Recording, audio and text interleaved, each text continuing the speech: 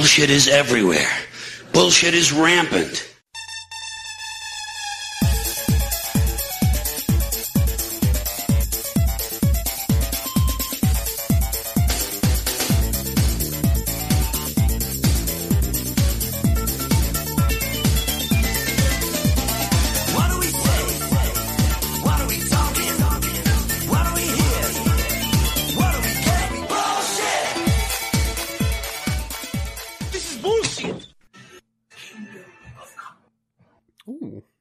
Listening to? Guess. I have probably heard that narration before.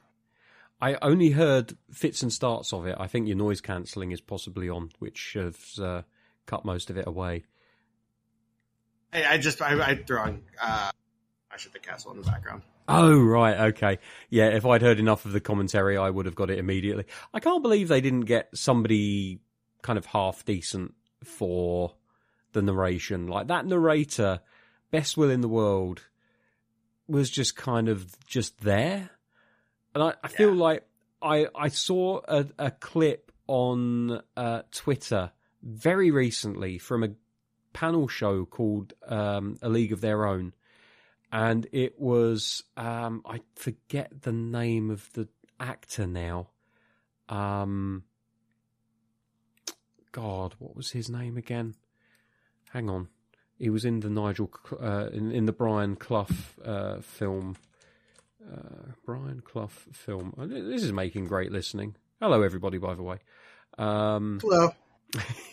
Buckle up. We got a lot. Buckle up, Teddy. We've got some stuff to talk about. Okay, so the Damned United. It was Michael Sheen. Okay, so if I look for Michael Sheen on Twitter. Oh, yeah.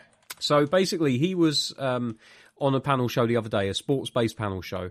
Yes, I saw this. It was awesome. Okay, cool. I don't need to link you to it then. So he basically gives this rousing speech to what he would say to the Welsh players on their first day of the World Cup.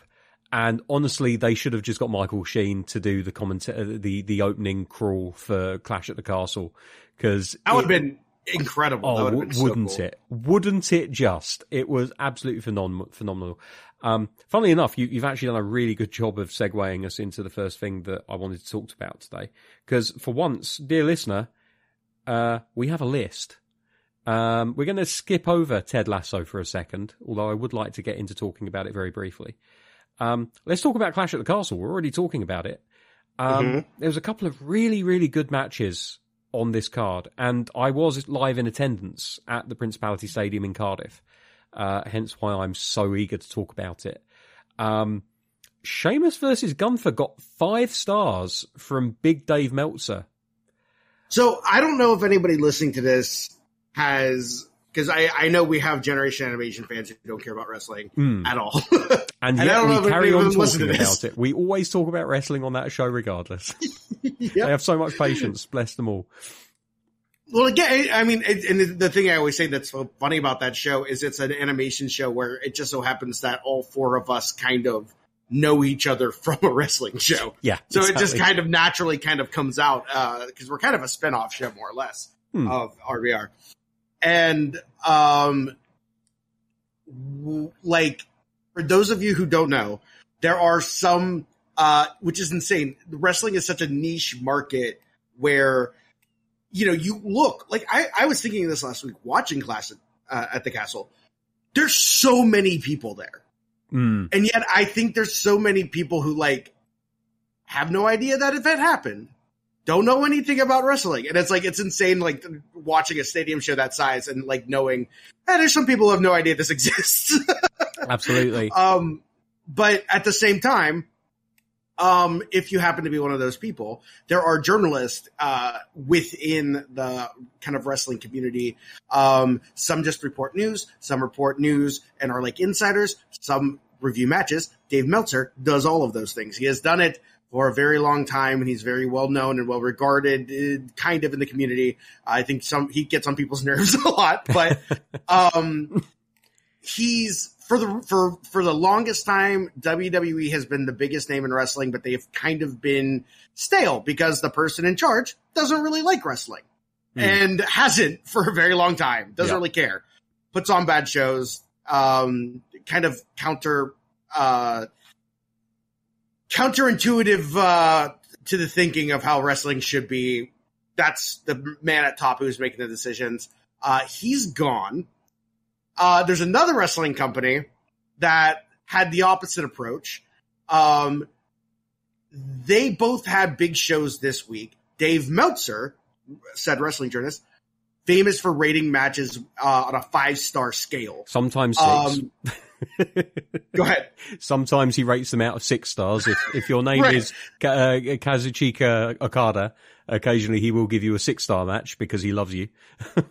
Right, which is dumb. If that's your scale, you got to stop at 5, Dave. But anyways, so what happened is Dave Meltzer for a very long time kind of would just always give AEW, the other company, which is made up a lot of what he liked in wrestling and a lot of the personalities that cater specifically to him. They reference him in their moves and stuff.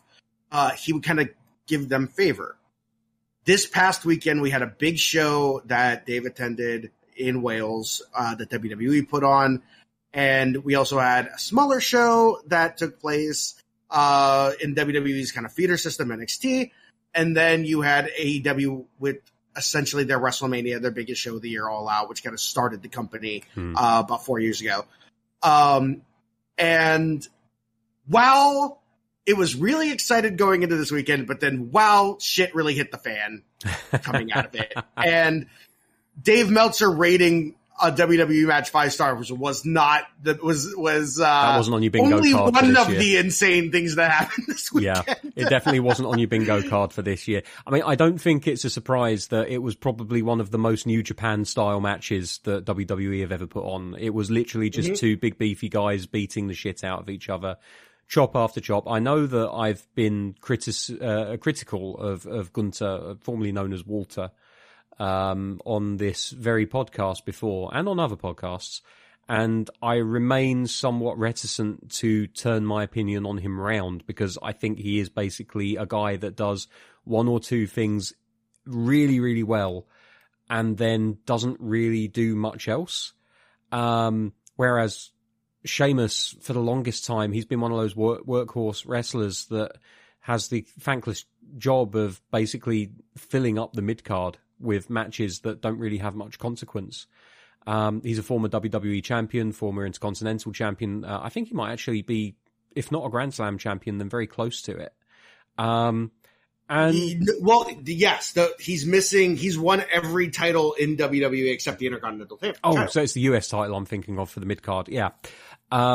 So I wasn't expecting it to be a 5-star match. I expected it to be a really brutal match where both of them ended up with very red chests. But I have to say, again, for those of you who aren't aware, Sheamus is one of the whitest people to ever exist. Yeah, he looks like he's made out of marble, just pure pale person. He's translucent. He's that white. He's translucent. Yeah. And Walter, aka Gunther's whole thing is like, he slaps people in the chest as hard as he possibly can. Yeah. I was excited to see this match solely based on the idea of watching Walter hitting him. No, in the chest. A lot of us were really excited. I think they did a really good job with the build up. The week prior to it, I think on SmackDown, they had this brilliant standoff where Gunther and I'm going to butcher his name constantly. I'll call him Gunther, and Gunther. I believe the correct pronunciation is Gunther.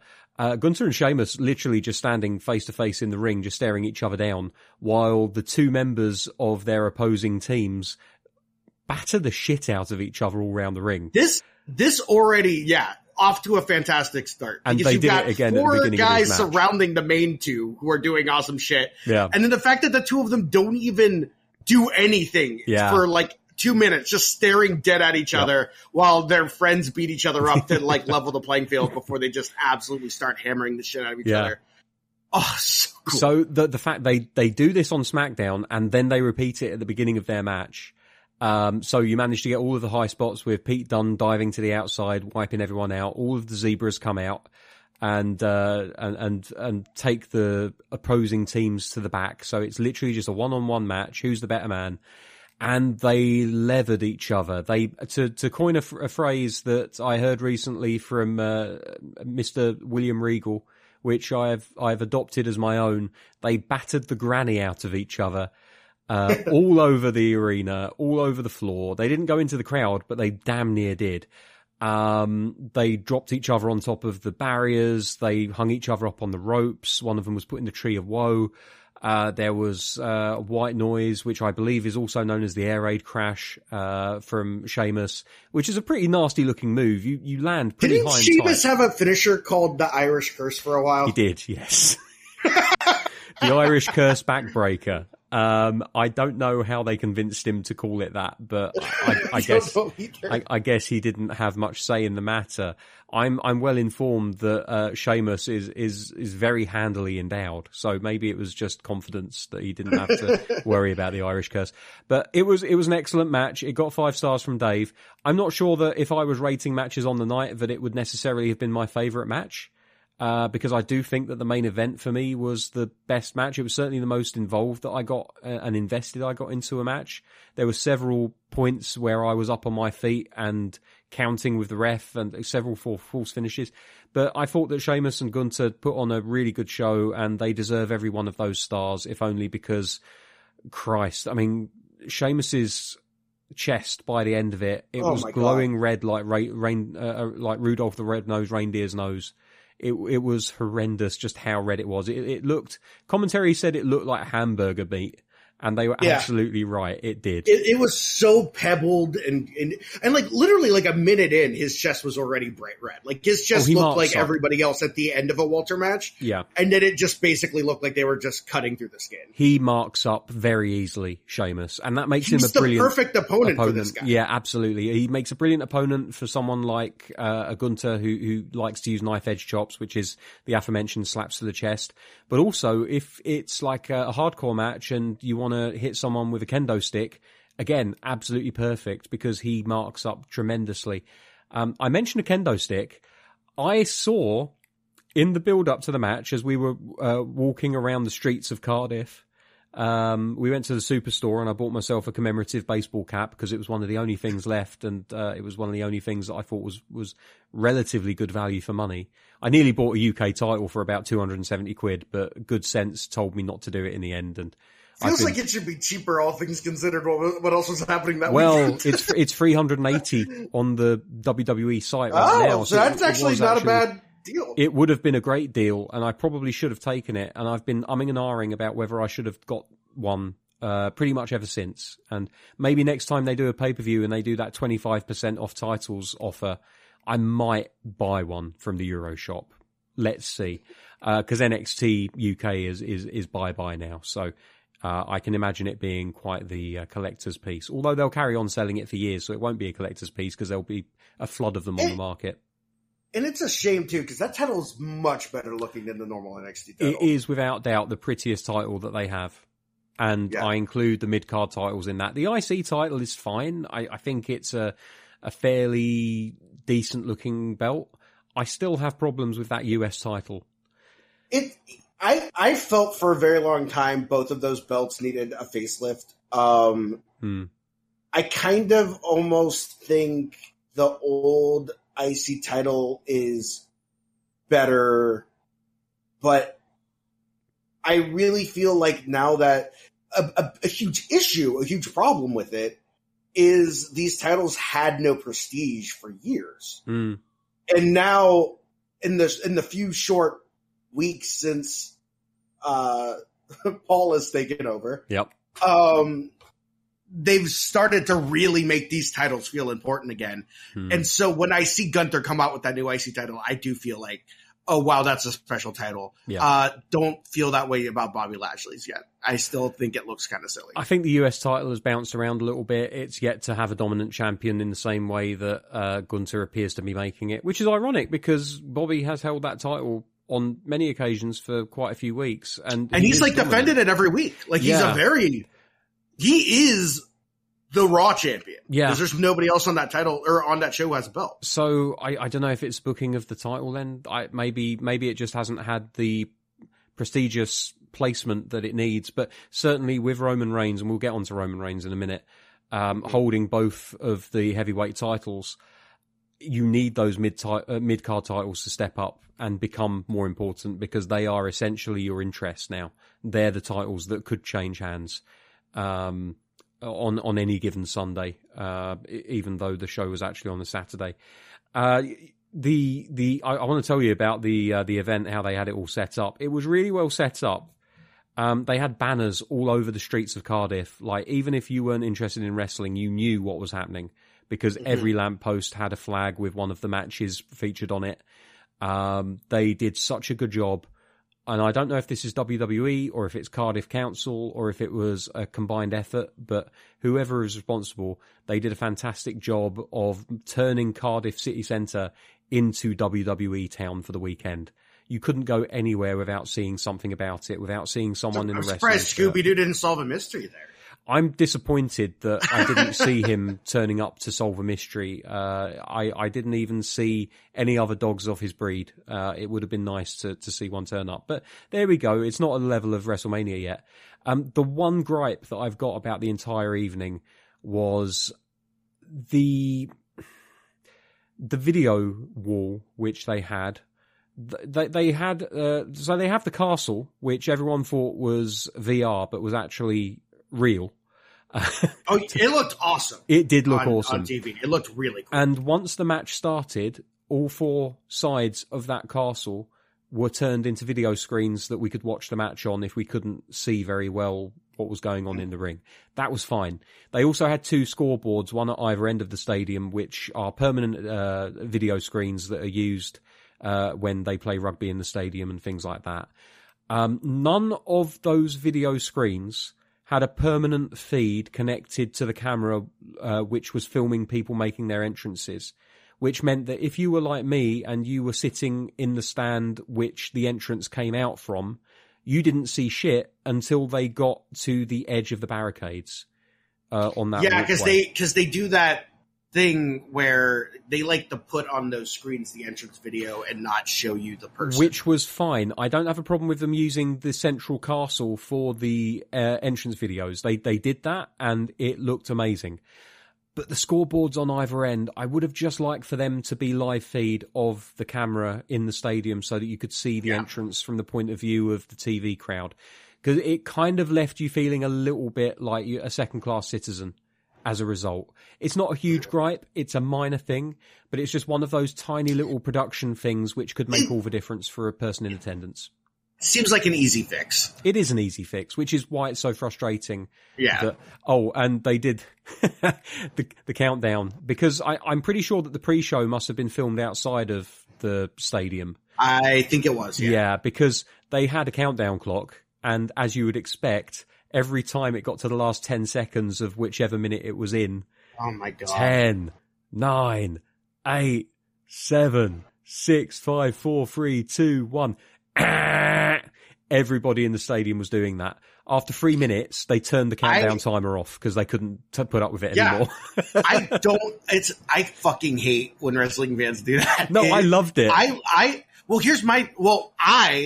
went to the One Extreme Rules in Pittsburgh a couple years ago, where was it Seth versus Dolph or Seth versus Bobby? I don't remember what the match was, but it was an extreme. It was like some kind of Iron Man match or something where they had a countdown clock the whole time, and they did it nonstop. And I left. Okay, yeah. I didn't even stay for the match. It was so fucking annoying. Yeah. I was like, I can't watch this match when every minute you are doing this. No, it is so annoying. Now with that, I completely agree with you. But when it's a countdown, it's before the show. Who cares? When it's exactly, we're making our own fun. I wanted to watch the match. We're literally making our own fun at that point. They had a DJ that they brought in that was doing music for everybody. That was cool. I don't know whether she was a local girl or whether she's someone that WWE have travel around with them and happens to be a DJ. I think she was probably a local that had been drafted in for the event.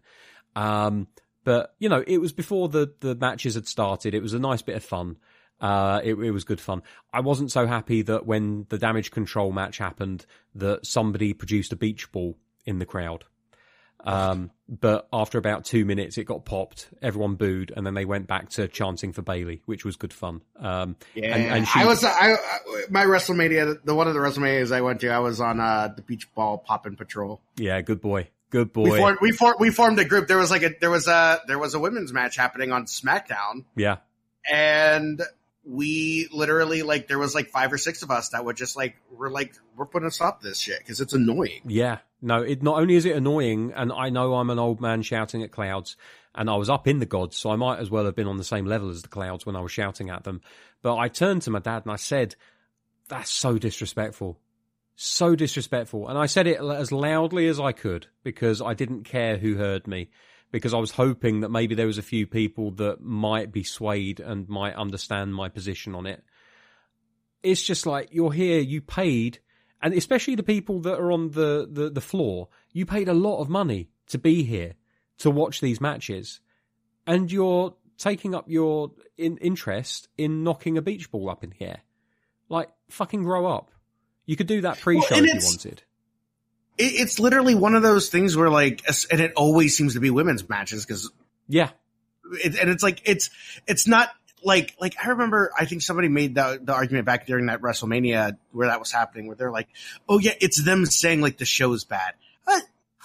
This match just started. No. These women come out to wrestle this match, and you break up the beach balls. Fuck off. Yeah. You're doing it because you're disrespectful to these performers, and that's not fair to them. It was right at the beginning of that 6-woman tag match as well. So it wasn't exactly. And that was like literally like the second match on the card, I think, or maybe even the first on the main card, but second overall, because we had the pre-show match, which was a 6-man tag with Alpha Academy and Austin Theory versus Street Profits and other. I can't remember who else it was.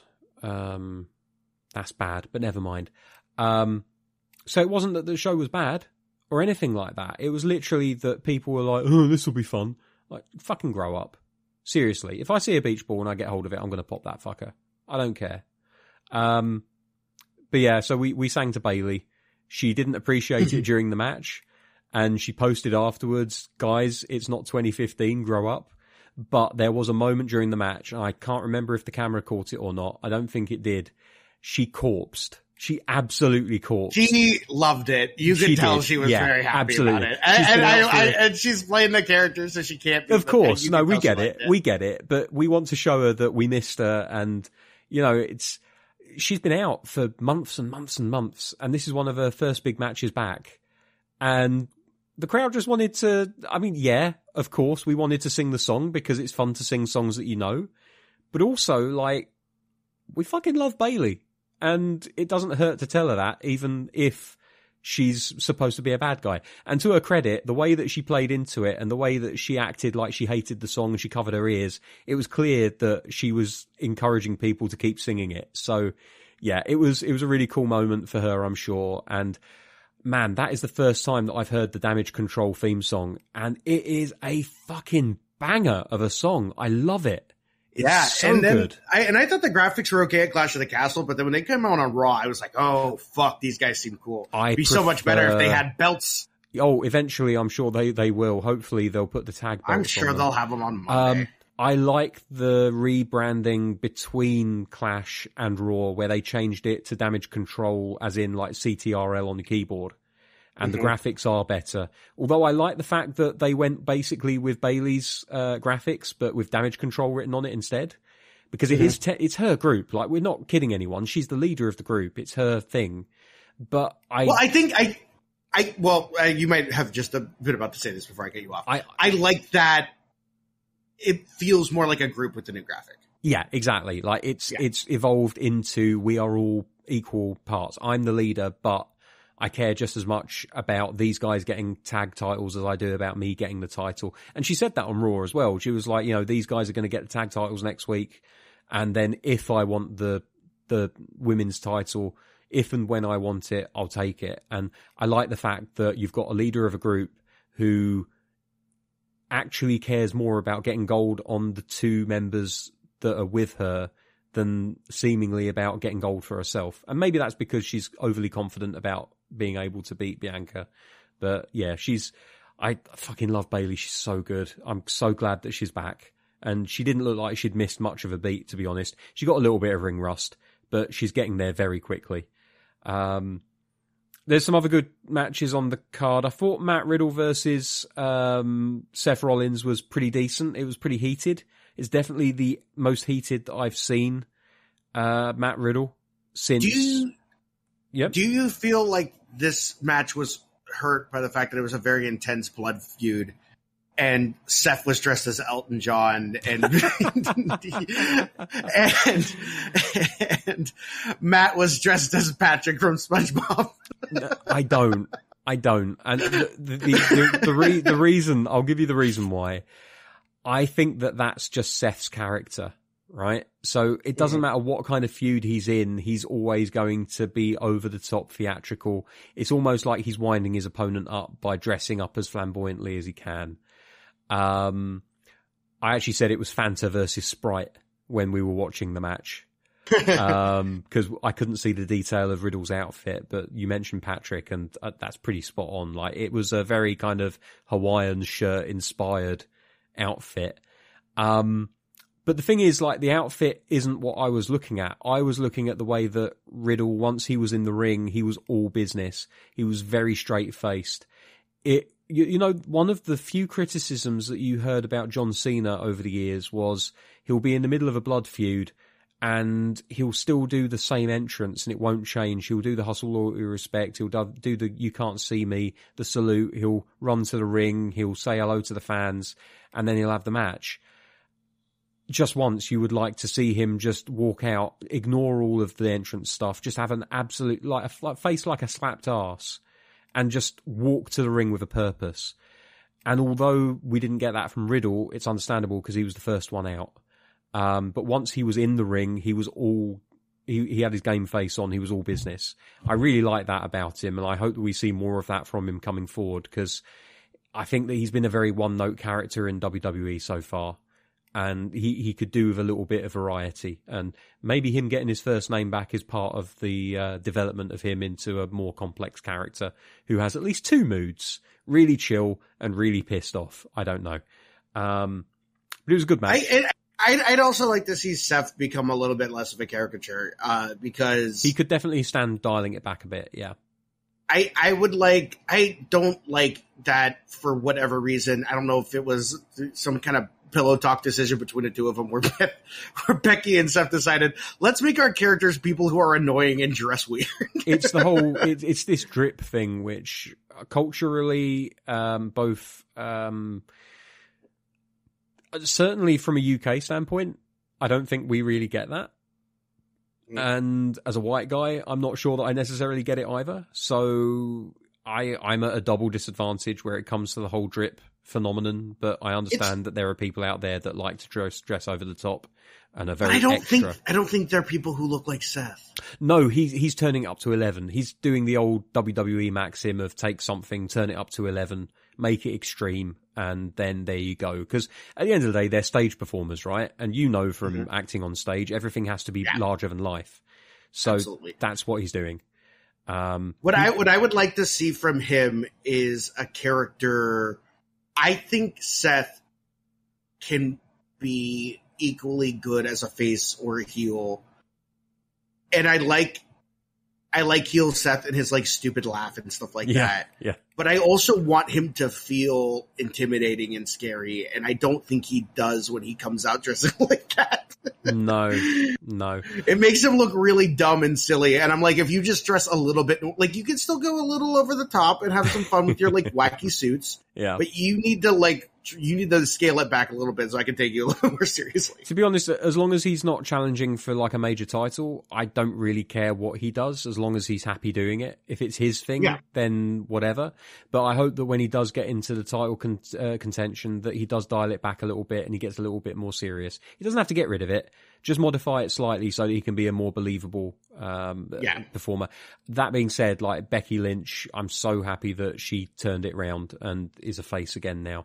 Because God, that even hurt and knowing she was going to be gone for a while, that promo on that Raw after SummerSlam was fucking awesome. It was like, really there's good. Becky. But she's been gone for 3 years and now she's back. There's something about Becky Lynch that even as a heel, and she was a perfectly serviceable heel, people don't want to see her as a heel, right? They want to cheer her. They never have. No, exactly. And there's sometimes where that works, where you can take someone that people don't want to boo and you turn them so hard that people are just like, I'm going to boo you because I don't want to boo you, in a weird way, you know? Like, I don't know if that makes sense, but like we're booing the idea of you as a heel rather than you as an actual heel. I feel like that's where any of the negativity for her came from. But Becky as a face is what everybody has wanted since day naught. And I would love to have her come back as either the man or a modified version of what she's been doing recently. Maybe a hybrid of the two. The man, but dressed a little bit more funkily. Because honestly, like, I feel she carries it off better than Seth does. Because her ring gear itself is not actually the problem. When she strips away the entrance gear, her ring gear is, even when she was at her drippiest, I felt like it was all pretty decent stuff. But at the same time, I want her to go back to, like, inverse Kill Bill. I want that black with the yellow stripe back, because that was, like, peak man for me. And I kind of miss her. I'm going to skip any other matches that might have been on the card because I wanted to get to Roman Reigns versus Drew McIntyre. We've got a lot to talk about tonight as well. People are going to realise when we and ultimately the one thing I wanted to mention, we kind of been off it for a while, but the Sheamus thing, I like that Sheamus seems to be this guy who he's been around for a long time and will just kind of like disappear for a little bit. And then we'll like reemerge as like, oh, this guy's putting on every match he does is a banger. Yeah. And then he'll go away for a while and then he comes back. And I think he's about to start a new banger era where every match is going to be fantastic for a while. I love it. I think he's a seriously underestimated performer. And I had told you, you know, I was like, as soon as Sheamus got that number one contendership match, I was like, oh shit, that match at Clash at the Castle is going to rule. And you were like, I don't know how I feel about Gunther. And then obviously it was a 5-star match. It was fucking awesome. And now I'm like, yes, Sheamus is back. It was better than I expected. Yeah. I mean, I'm eating my words. I feel like Gunther has great matches when he has a partner that can do it. Ilya Dragunov, Sheamus.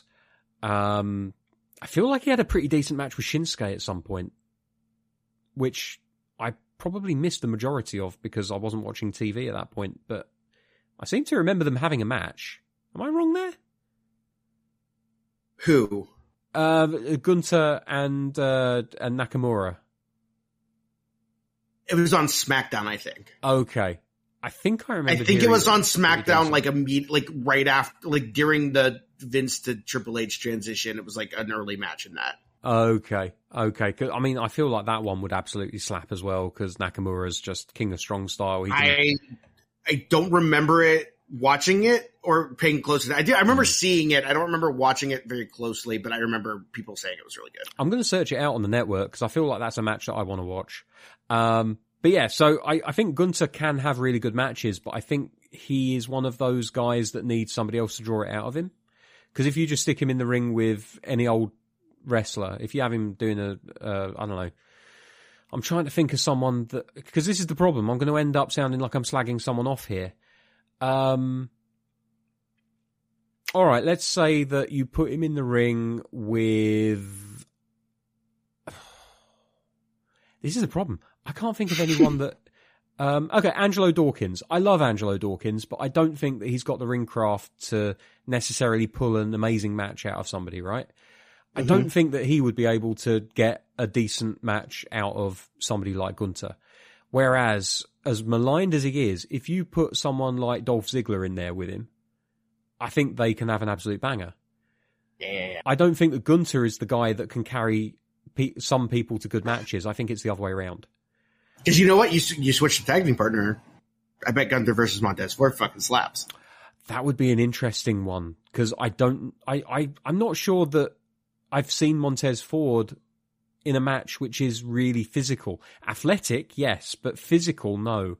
So that would be interesting. I like the idea of the different there's a word. For the fact that Gunter's one way and Montez is, like you said, styles make fights. It's the old boxing saying, isn't it? Yeah. Yeah. So you've got contrasting styles. You've got the high flying, athletic Montez Ford and the brutal grounded. Their disciplines. Yeah. I think that's what I was trying to think of. They're so different that I feel like that could really pair well together. It could do in the same way that, when was the last time that you saw Rey Mysterio have a terrible match with a big man? Yeah, exactly. And the other thing too is Montez. I think I'm really thankful that it looked like at SummerSlam they wanted to split that team up, and I'm glad they didn't.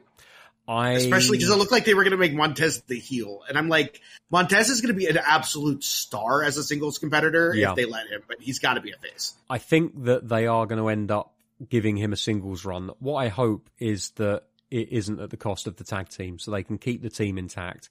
Because I think it needs to be early. Like the New Day thing, where it's like maybe they get split to different brands and they're solo acts, but they don't. I don't want to see them break up the team. No, same here. I always feel like when that happens, you like sacrifice the other person. It's like the fucking what was the heavy machinery with Knight and Tucker Knight. OG.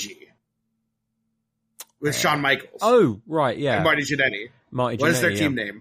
The Rockers. The Rockers, yeah.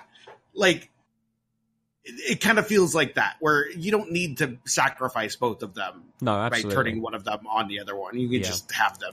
The thing is, like, unfortunately, history is littered with teams where one of them, if you want to look at a really, really famous example, which isn't the Rockers, then look at the Hart Foundation with Bret Hart and Jim the Anvil Neidhart.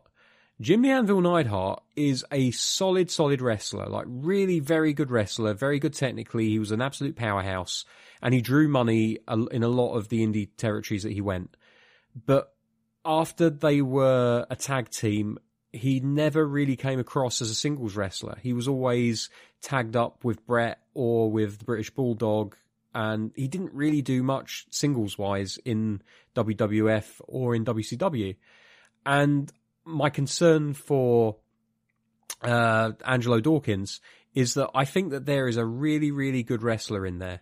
And he showed it, and he's busted his ass to get himself in tremendous shape. And I do feel bad that I used him as an example for that Gunther thing, because I do think that Angelo Dawkins is a really good hand to have.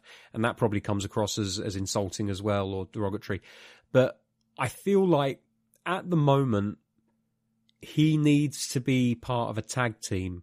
And so even if Montez Ford gets his big singles push and they end up breaking up as a tag team, I can't see things working out for Angelo Dawkins unless they put him in another tag team. And I hope that they look after that guy because, as I said, he's busted his ass for the last year. He's in the best shape that I've ever seen him in. He's doing some brilliant stuff as part of Street Profits. And he can talk. He can definitely talk. The problem is that Montez is an even better talker than he is. And so he gets all the stick time. But I do hope that Angelo Dawkins doesn't end up being a casualty in the same way that we saw with Tucker Knight and other examples that people can think of going down the years. Probably best case scenario for them would be that it would be like Team 3D, where you could kind of argue that as far as WWE was concerned, neither of the Dudleys was better than the other one when they became singles wrestlers. One of them got a terrible gimmick, but they were both kind of seen on an even keel, and they ended up actually putting them back together again because they both struggled individually. It wasn't until they went to Impact that Bully Ray really kind of kicked on as a singles wrestler and became the wrestler that we all knew he could be as a singles guy. But yeah, I do worry for Angelo Dawkins. Someone I don't worry about is Drew McIntyre. Because even though this, I mean, it is a great match. It's an absolutely fantastic match. And we were all dumbfounded that he lost. But this was the strongest possible showing that anyone could have without walking away with the title.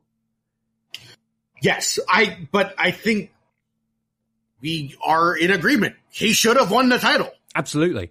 Absolutely. I think this was especially like, with the Sheamus Gunther thing, there was like this side story that they did an excellent job of telling the audience history-wise.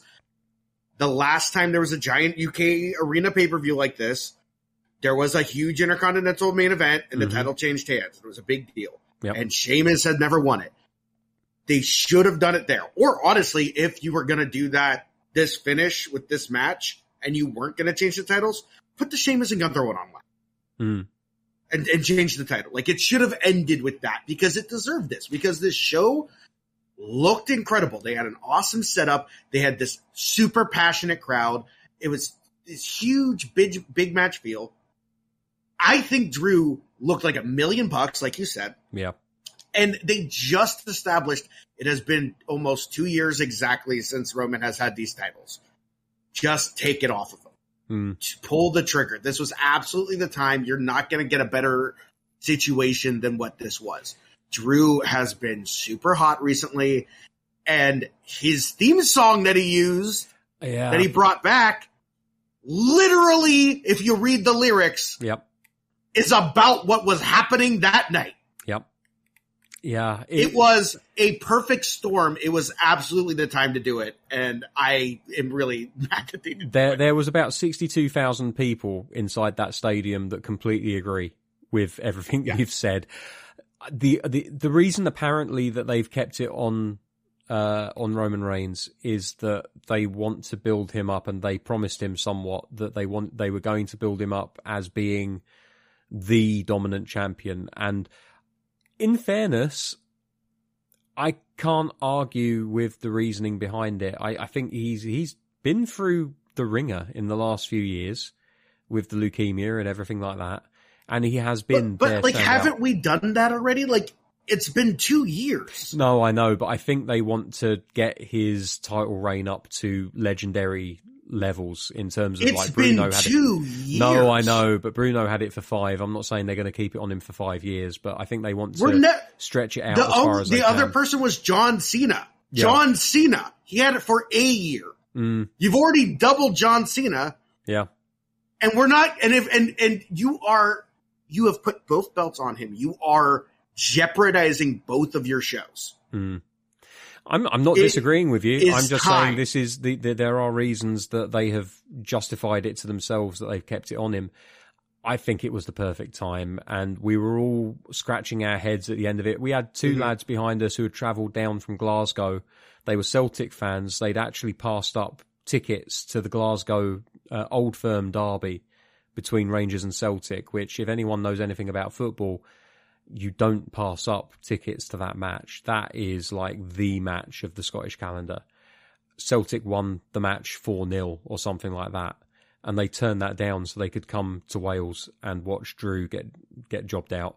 That being said, as I said at the beginning of talking about this match, this was just about the strongest performance that you could have without walking away with the titles. He had the visual win. Solo Sikoa pulls the referee out of the ring and causes the distraction that ultimately costs Drew McIntyre the match. If nothing else, this is a brilliant way to introduce Solo Sikoa. And we were saying for a few weeks, weren't we, privately, and also I think we mentioned it on the podcast, that we expected that Solo was going to turn up eventually and make it into a 4-man group, or technically a 5-man group, since Sammy is kind of a member of the Bloodline, which I still kind of love. Wait, I don't know who tweeted it. I feel like it was somebody involved with WWE made the comment, but they were like, Sammy is friends with Kevin Owens. Yeah. If he changed his name to Sammy Owens, he's Samoans, and then he fits in the Bloodline. Oh, that's brilliant. He could be. You have to drop the I. Then he is Sam Owens. He is Samoan. Have you seen the Photoshop of the now famous picture of Roman Reigns with the two Uso brothers? And they photoshopped Sami Zayn into that picture, like a picture of a young Sami Zayn alongside the Usos and Roman Reigns. It's wonderful. That is the storyline that's going to make me come back week in, week out at this point. I love that so much. But it was brilliant to see. I was there in Pittsburgh when he did that bit where he was like, he's like, when Kevin's confronting him and he's like, me and Jimmy are cool. And then they like do the handshake or whatever. He goes, me and Jay. And then Jay just stands there staring, not giving up. And she goes, hey, we're working on it. Sammy's such a good guy on the mic. He's just so good. And the everyone fact that wants to they're love him. teasing the idea of Sammy like snapping out of this and reverting back to his babyface origins. Just that tease with Kevin has me excited because it's like, okay, let's have some fun with this storyline. Yeah. And then the payoff needs to be bring back. It has been 7 years. It's been a long time. It's been 7 years since he's been a face. Yeah. He has been in this weird character for 7 years. And the thing is, I'm not entirely sure that people necessarily want to get rid of that gimmick. They just want him to be a good guy instead. He can still be weird Sami Zayn with all of these conspiracy ideas and the persecution complex, but he can be a good guy. His motivations can be changed to suit the good guys rather than the bad guys. To me, though, it's this frustrating thing that I've had a problem with in the Vince era that feels like it's maybe on its way out, that they have taken all of their natural baby faces and made like every single one of them heels. Like, because honestly, she's a fine heel. I think Dakota Kai is a natural babyface. I think Becky Lynch is a natural babyface. Yeah. I think Sami Zayn is a natural babyface. Yeah. But I think Sami can make it work. So many people who I'm like, these people are great faces and you've just made them heels and now you don't have anybody who like I want to root for because they've all been kind of assholes recently. I definitely do believe that Sami can make this current character work. Maybe with slightly less of the persecution complex, because that's not a likable trait. But like the comedy aspect of his character is the thing that people keep lapping up, and it's what they want from him. He can be a lovable doofus. He would be perfect in that role. And he can still go in the ring if he wants to. The thing is, there are questions about his ability to go in the ring, which is why he's become a much more character-focused performer than wrestler. But yeah, I think him and Owens on the same side. I don't think that is the thing that's going to trigger a title change. I don't think Owens takes it off of Reigns, but I would like to see another feud. It looks like they're gearing up for it because Owens gave a promo recently on Raw or SmackDown where he was talking about the fact that he took Roman Reigns right to the edge and actually he should have beat him 6 months into his legendary reign, but he didn't. And looking back on it, the referee should have counted Reigns out because it was a last man standing match and he couldn't stand up. So, because he was handcuffed to to something, which wouldn't allow him to get up. And, they couldn't get the bolt cutters in to cut it off fast enough. But, it's hard to think that they're going anywhere other than one of two places. And it's either that The Rock takes it off of him, at which point, who takes it off The Rock? Who the fuck can? Or Cody Rhodes, which would point to the idea that Cody Rhodes had it written into his contract that he was going to be the one that took it off of Reigns, specifically. But I also feel like I don't know how long Cody is gone for. Neither do I, but I think he'll be back by Mania. I feel I don't want. Okay, obviously Cody is fine. Kevin is fine, and I feel like they're and I think Drew could have done it. I don't know about now, but I think he still could. I kind of feel like. Oh yeah, I think he's not damaged. Like he visually won the match, so his. I just don't think there's going to be an opportunity as good as that. Like Drew in that stadium should have won it. Oh, absolutely. Anywhere else, it's not going to feel as special. Yeah. But what I do think that I would like to see is if I feel like again, I don't at this point. I'm kind of over it. Take it off of him. Take one of the belts off of him at least. If you're gonna wait till Cody, take one belt off. He does not need both of these belts. But the problem is, it should be the Universal title. Because Cody mentioned the WWE title.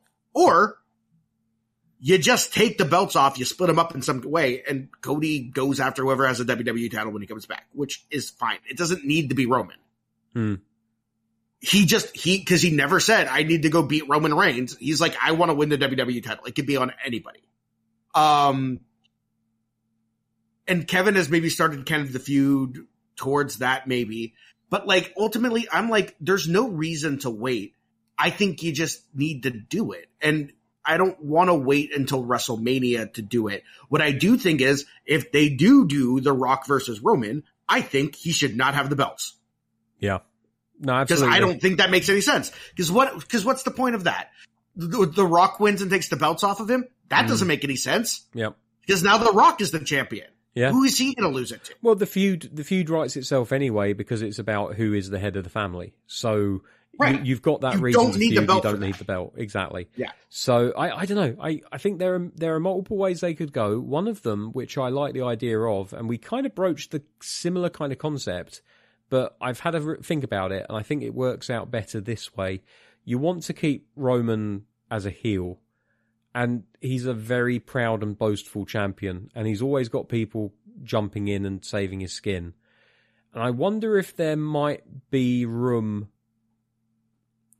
depending on whether they're doing a one-night WrestleMania or a two-night, to have him defend both belts individually and have him talk shit to a figure of authority, whether that be Triple H or whether it be Adam Pearce, and basically like have him boast about how no one can beat me. I've taken them all on, and basically his words condemn him into the fact that he has to defend both belts either separately or in the same way that the European and Intercontinental Championship were defended once, where it was China, Jericho, and Angle. And they had a three-way match, 2 falls. First fall was for one belt and the second fall was for another. And if I remember correctly, Angle had both belts, and at the end of the night he had neither. Because I think China pinned Jericho, or Jericho pinned China for one of them, and the reverse happened for the other one. My memory is hazy on that one. But I think that there could be an argument where not only are you able to keep Reigns strong by not having him actually be pinned, but you could also take one or both titles off of him. And so the bad guy gets his comeuppance because he spoke out of turn. He boasted too much, but you still maintain him as a strong presence. But they need to do that before WrestleMania comes around. Here's my kind of pitch for this that I would like to see. I think the next big show that is coming up, that I think you can make the justification, because some people are weird about it, like, you can't drop it on some random show. Okay, so it's not going to be Extreme Rules. Fine. He's not going to work Extreme Rules everywhere. He never does. He will work one of the big four, Survivor Series. Mm-hmm. Survivor Series is branded Raw versus SmackDown. Ooh, okay. You can't do that match if Roman has both belts for the main title. So what do you do? You have 2 contenders. Roman has to compete in 2 matches for each individual title. Yeah. He can win one, lose the other one, or like you said, you can take them both off. What I would like is you maybe here's what I would do. Okay, here's what I would do. Roman loses one of the belts at Survivor Series. He gets real furious and really angry, probably kicks Sammy out of the bloodline at that point. I think that's probably the change you need. And there is some weird dissension in the bloodline as he loses his belt. I think Roman's gimmick works so much better as a jaded former champ who is begging the audience to once again acknowledge him. What I would like to see is he loses the belt, starts to panic, starts to freak out, starts to be a lot more weird and less cool, right? Mm-hmm. He spirals over the next couple of months, defends the other title at the Royal Rumble, loses it. Now he's panicking, freaking out, blaming the bloodline, freaking out on them. Solo Sikoa sticks around with Roman. The Usos, going back to the beginning of the storyline, starting to see the cracks, starting to see that Roman doesn't have the best interest at heart, maybe think he isn't the right person to be leading them, right? Mm-hmm. You go to WrestleMania, Solo Sikoa and God, I thought I had an even number on this at one point, and I fucked it up. But basically, you do The Rock and Roman, and you have the Usos and Solo like there as well. Maybe you do, instead of just a one-on-one match, maybe you do 3-on-3 or something like that. If you keep Sammy around, I don't know. But the idea is essentially like his whole thing spiraling, not being the head of the table anymore, and Roman ends up coming in, and I think the Usos turn on Roman and join The Rock. And then and then maybe The Rock wins Roman, and Roman freaks out and has this like new kind of identity as a character, as this person who is like, he had the titles for so long, he's lost his stock, and now he's like he's like desperately clawing back at relevancy. I think an extra wrinkle that you could throw in there is that he's okay with the Usos until perhaps they lose their titles, at which point that's the other way you could go. Then he just launches into them, and he's just like, he maybe even kicks them out. He says, that you're no good to me. You haven't got the championship titles. Cousins of mine or whatever, and he throws them out. And of course, because he hasn't got his titles as well, it comes off as massively hypocrisy. I don't know. Yeah, there's a lot of different ways they could take it. And unusually, I've got enough faith in them that they're going to get it right eventually. It's a shame that they didn't drop it on Drew, but I wonder if there was ever I'm not entirely sure it was ever the plan, to be honest. I for once, I wonder if they have a long-term plan and they're sticking to it. And although it doesn't make any sense to us, long-term, it will probably end quite satisfactorily. And Drew's going to get a title again. He'll pick up another title.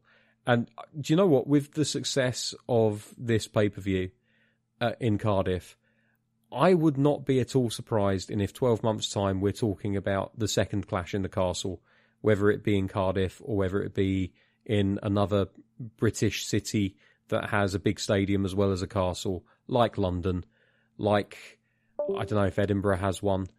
But I think that there's definitely the possibility that we could be seeing a second Clash at the Castle pay-per-view in a year's time. And maybe that could be the point where Drew gets his redemption. And maybe Sheamus even gets his redemption. Who knows? And Tegan Nox can come back to rapturous applause as well. And it can be a big old... I would hope so. Yeah, like a big old British fap fest of self-congratulatory wrestling fans singing Bayley's name and celebrating British Wrestling 2.0 as NXT Europe takes over. Who knows? I definitely think they should do this again. I think this should be an annual event. I would like for there to be. And there are plenty of stadiums within London that they could do it in London.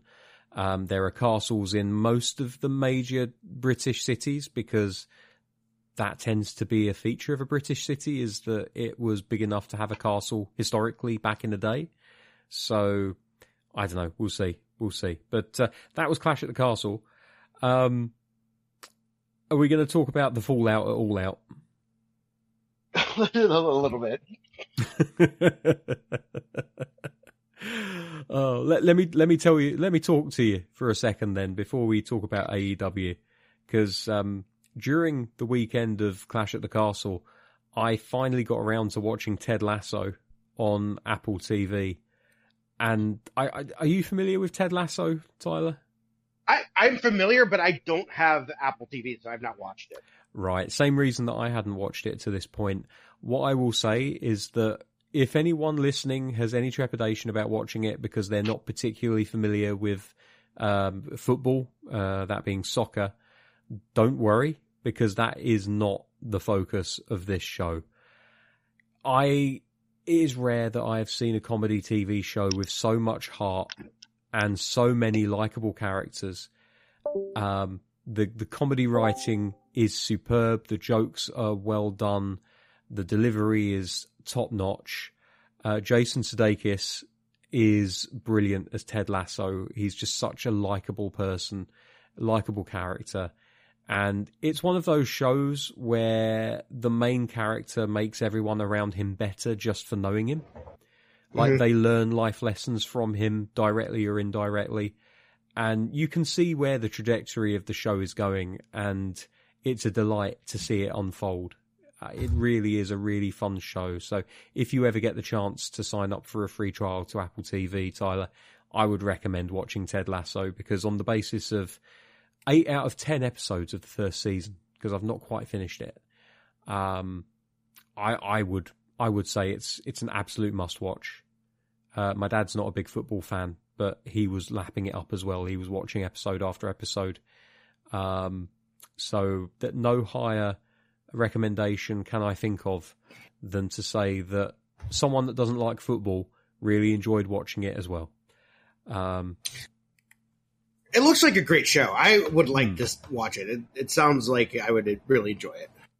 It's really well done. It really is. There's some very good actors and actresses in there, some wonderful performances. And like I said, it's a show that's got a lot of heart. And sometimes you just want to watch a TV show that makes you feel good. And Ted Lasso is absolutely a TV show that will make you feel good. And that's where I'll leave it as far as Ted Lasso is concerned. So we'll knock that one off the list. Right. AEW? Yeah, let's do it. Okay. All right. So the fallout from All Out, which I know I'm not the first person to call it that, but I did coin the term fairly early on. You can also you want to keep it even simpler? Brackets F All Out. Yeah, could do that as well. It doesn't roll off the tongue quite as easily. No, because you have to say it brackets unless you're reading it. but in the written form, it's absolutely the way to go. Where do we start with this one? It all begins with Colt Cabana, really, doesn't it? Insanely. Yeah. So a lot of people in AEW and outside of AEW as well were very interested when CM Punk originally signed with AEW, because they were all aware that there had been a massive falling out between former best friends Colt Cabana and CM Punk. And it seemed like everything was fine for a short amount of time. Then, after the purchase of Ring of Honor, Tony Khan decided that Colt Cabana was going to be moved to the Ring of Honor roster, which outwardly makes a lot of sense because Colt Cabana has got quite the history within Ring of Honor. It would make sense to have someone that has a history with the organisation move on to that roster to give it some legitimacy, right? The problem is everyone else has seen it as, CM Punk had a word with his biggest fan and told him to get rid of Cabana. And this kicked off a chain of events. There was a promo from Hangman Adam Page. Actually, I'm going to read something I just retweeted because I think it pretty succinctly explains the entire thing. Because if we can get this done in 220 characters or less, I'll be laughing. So this is a Tumblr post, I believe, from somebody named Preston. That ghost just isn't holy. He wrote this. Somebody reposted it on Twitter, and I just read it, and it made me laugh. And I think it does a really good job of explaining everything that happened. Okay, so CM Punk may or may not have told Colt Cabana to leave AEW. Or, it says get the fuck out. Something happened. Colt Cabana no longer with AEW. People blame CM Punk. Hangman Page is like, hey man, not cool. Punk wins the world title from Hangman, and along with FTR, set for Summer of Punk 3. Immediately injures himself from jumping into the crowd. Jon Moxley carries the title while he's injured and proves he's the ace of AEW. Punk comes back 4 months later, calls Hangman a little bitch for thinking it's not cool for him to do whatever he did. Hangman is too busy doing something. He doesn't respond. Punk is squashed by Mox in 3 minutes. Punk says he wasn't actually hurt. He just sucks. Ace Steel, man unknown to anyone before this, says fuck on TV and cuts a hell of a promo hyping Punk up. Punk says that in Chicago, they eat people. Parentheses, foreshadowing. Punk beats Mox for the title in a good-ass match, but injures himself again. Punk tries to bait a reporter into asking a question, and when the reporter doesn't play along, he goes on a 20-minute rehearsed tirade at the post-show presser, saying he hates working with young people and target managers, and that Colt Cabana is a fugly slut, and that he wants to take over AEW like a supervillain. During this, Tony Khan, the president of the company, is sitting beside him having a dissociative episode. Says that If you want to talk to him, meet him in his locker room. The Young Bucks, fresh off being crowned the inaugural Trios champs, bring the company's main HR guy and the lawyer to Punk's room and super kick the doors down. Punk immediately clobbers Matt Jackson. Nick Jackson tries to stop him, but is hit by a chair by Ace Steel, who is terrified of the Young Bucks for some reason. Kenny Omega tries to get Punk's dog out of the room, so Steel bites him. Brawl lasts 6 minutes, involves every coach and also Brandon Cutler. Punk and the Elite forced to relinquish their titles. Mox was just about to go on vacation, now has to ungo on vacation so he can come back and save the company titleless. Bloody hell. That does the fallout at all out. This also didn't mention the clear bag of sun drifts that Punk was drinking during the presser, which is one of the weirdest elements. And then there's also the fact that it's not just all this drama is going around while Tony just sits there, does absolutely nothing. Yeah. Then you also have Tony, who makes comments after she wins the title about her canon tag team partner, who was the former champion, Thunder Rosa, basically says she didn't want to lose the title to me, which is supposedly the rumor. So she just says that out loud. And you're like, well, should you be saying that? Because that doesn't seem like that's cool and conducive to a good relationship. And then I don't even know what the other people said, but I feel like it just was like, from the Punk moment on, it's just like a bunch of people saying stuff that they shouldn't be saying. And that's not even to say the funniest element, that the microphones that they were using made them all sound like they were talking in a documentary where they're trying to be obscuring their identity. They all sounded like this, just a little too deep and distorted. Jesus Christ. It was a fucking mess. It was insane. Okay, this was like one of the wildest nights I've ever seen in professional wrestling. And it was all after the show was over. Let's start with the easy one. Toni Storm. I haven't got any problem with what she said. The main reason being Thunder Rosa. If she's going to wear a t-shirt on live TV that says sandbagging since 20 whatever, in response to accusations that she sandbagged her opponent in a match, which she did, I think it's fairly clear. That's been known. Yeah. I have question marks over the professionality of Thunder Rosa. She has not helped herself by doing that, and she'd laid herself open to accusations like that from Toni Storm. Should Tony have said that? Probably not. But I think what it comes down to is I agree with Tony. Oh, I agree. Thunder Rosa is absolutely in the wrong. I'm just saying I would not have said that if I was Tony, because exactly there is a question. Probably not a good idea. There's a question of professionality, and I think that the problem that they have with AEW at the moment is that there's an awful lot of people there who feel like they can do pretty much what they want because there are no consequences, and that comes down to a matter of leadership. Now, I'm not pro or against Tony Khan. He's doing a difficult job leading a very young company. It's the first time that he's run a wrestling organization, and he's going to make mistakes. What I find interesting is that a man who is clearly such a big fan of WCW is making so many mistakes that were made by WCW. Yeah. You learn from history's mistakes so you don't make them yourself. The problem is, at the moment, he's got CM Punk inhabiting the Hulk Hogan role, and he's got the Elite basically as Hall and Nash, and this is the NWO all over, pre-Wolfpack. I've been doing a bit of a deep dive on Nitro recently, and I've got to that point in the history of WCW. I looked up old wrestling online, old Dave Meltzer articles and newsletters from the era, which are very helpfully posted within Reddit. They have a massive repository of all of the previous wrestling newsletters from Meltzer. And essentially, the entry from 2 weeks before the Wolfpack happened was Nash and Hall are really pissed off with Hogan. They feel like they should be given more airtime and more precedence because they're the young up-and-comers, so to speak, and Hogan is just hanging on for dear life. And a few weeks later, Nash started the Wolfpack and basically started a rival version of the NWO, probably because he'd had enough And he'd given an ultimatum to the Tony Khan surrogate in this case, which was Eric Bischoff. And Bischoff said, okay, let's do this. Tony Khan can learn from the mistakes of previous organizations. He can improve as a manager, as an owner. But I think that he's done an awful lot right, as much as he's done a few things that are wrong. And I think that there's no harm in that, but he has to course correct, he has to learn, and he has to take on advice from people that have been there before.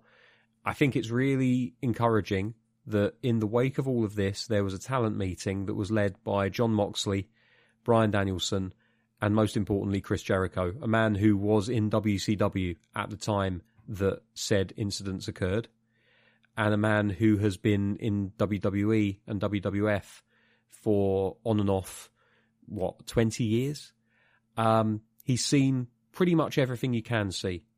He's a relatively young pair of shoulders on which rests quite a wise head.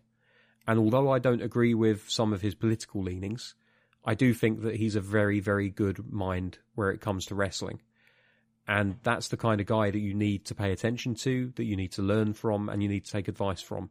I'm not saying that you should exclusively take advice from him, but that is the kind of person that I would be taking advice from.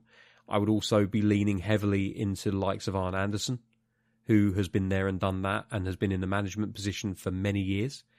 Shivani has probably got an awful lot of experience and apparently is now Tony Khan's right-hand man. Jim Ross would have some advice to give him, and I'm sure that he would be listening to him. But ultimately it comes down to one man, and that man is the owner of the company, and that man is Tony Khan.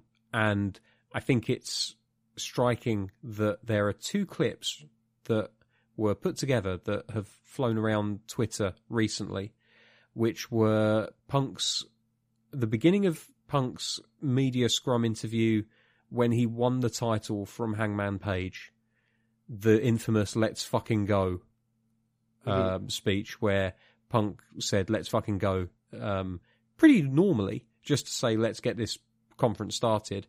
And Tony Khan, like he was on acid or coke or a combination of the two, pounds the desk and says, "Let's fucking go! Let's fucking go! I fucking love this guy! Fucking this, fucking that!" And then it cuts to the press conference at All Out. And Punk starts the press conference the same way. He says, "Let's talk, let's fucking go." And Tony Khan is sat there, stony-faced, doesn't know where to put himself. And I think that says a lot as well. I think that there is a change in their relationship. Tony Khan, I think, is a big fan of CM Punk, and he's probably let his heart rule his head where Punk is concerned. I don't think that Punk is 100% responsible for everything that's gone wrong, but I think he has his part to play in this. And I think everyone needs to sit down and work it out and figure out where they go from here. But this could very easily be something that people hit AEW over the head with, and it may sound like I'm hitting them over the head with it to a point, and I am, but it's not from a point of, haha, they're finally going to crumble. It's been 2 years of perfect synergy and wonderful management, and now finally the gates are crumbling and the tide is rising and they're going to be washed away now that they're facing their problems. It's not that. I don't want them to be washed away with problems. I want them to succeed, and I want Tony Khan to learn and to grow as an owner. And this is one of those things which, in the internet age, we hear about a lot quicker and a lot easier than we would do back in the late 90s when the NWO was a thing. WCW was an absolute shit show. We didn't know as much about it because the internet was really in its infancy. But now we have people that are insiders. We have people that have relatives that work within the organizations that they're reporting on. They have friends inside these organizations.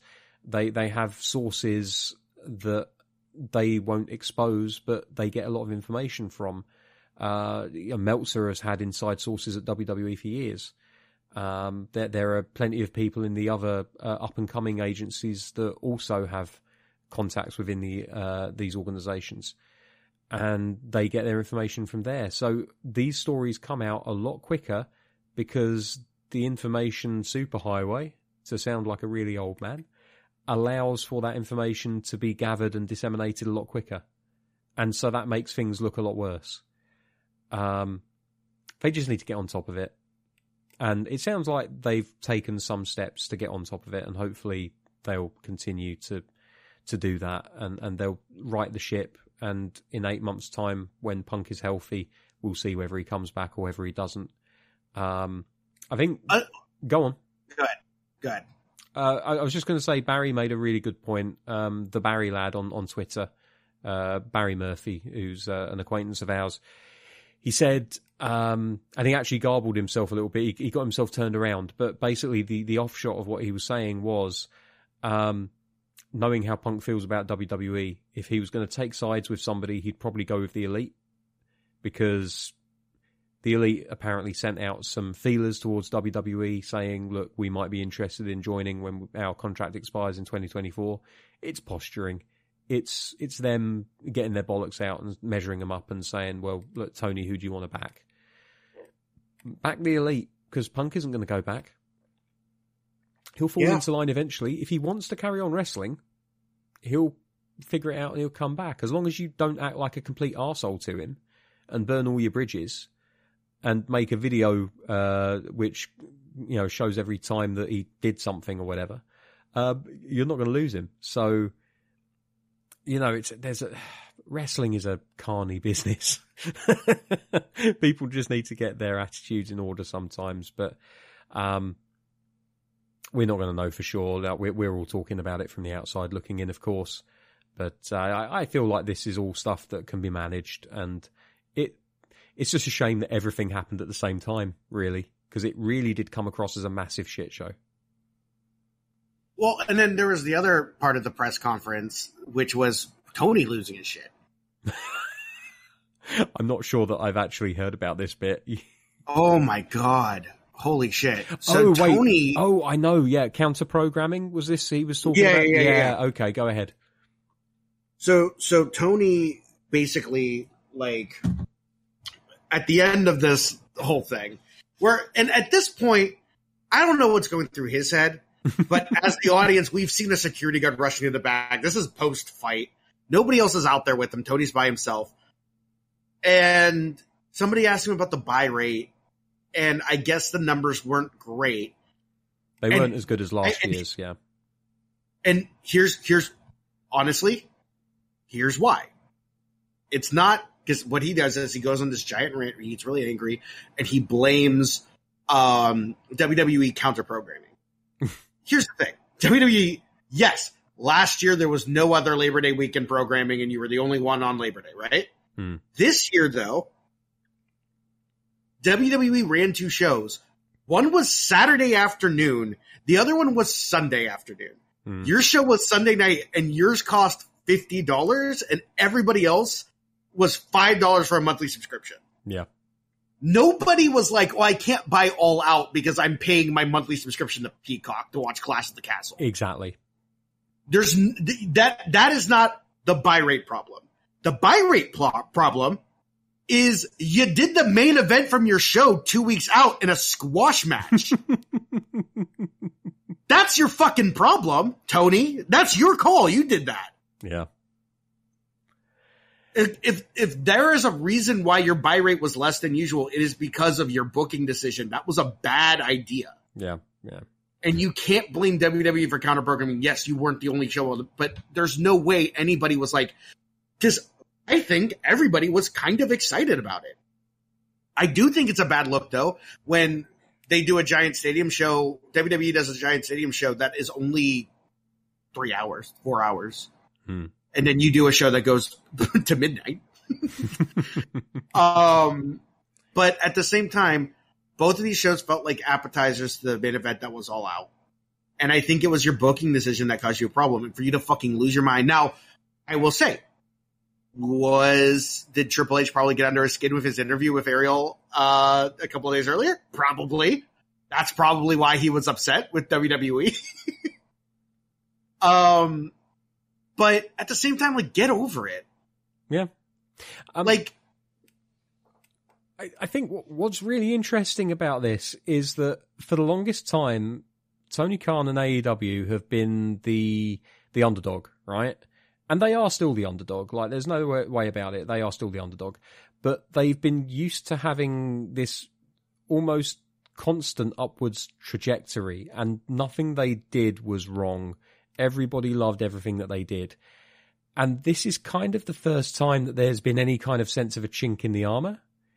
And Tony is not responding well. And I'm not saying that you should respond well to not doing as well as you think you should, because as the old adage goes, if you show me a good loser, then I'll show you a loser. But I think that he's just not used to dealing with failing at something, or at least in his eyes, what he sees as failing at something. And so he's wanting to put blame wherever he can to try and excuse the buy rate. But here's the thing. It's still a decent buy rate for a company which is 3-4 years old that has run a handful of live pay-per-views like that and is going up against a stacked weekend of content. Somebody pointed out to me not everyone wants to watch wrestling all weekend, and that's absolutely fair. But at the same time, if you don't want to watch wrestling all weekend, you're going to prioritize the thing that you want to watch the most. And that means a lot more people wanted to watch WWE and NXT than wanted to watch All Out, especially at the price point. So it's a lot of issues. It's a lot of issues. The booking is one of them. The price point is another. And his reaction,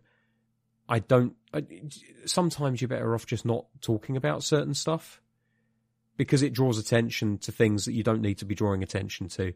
Because constantly, and I'm basically going off of what I said on Twitter, and you already know this because I remember you liking the tweet.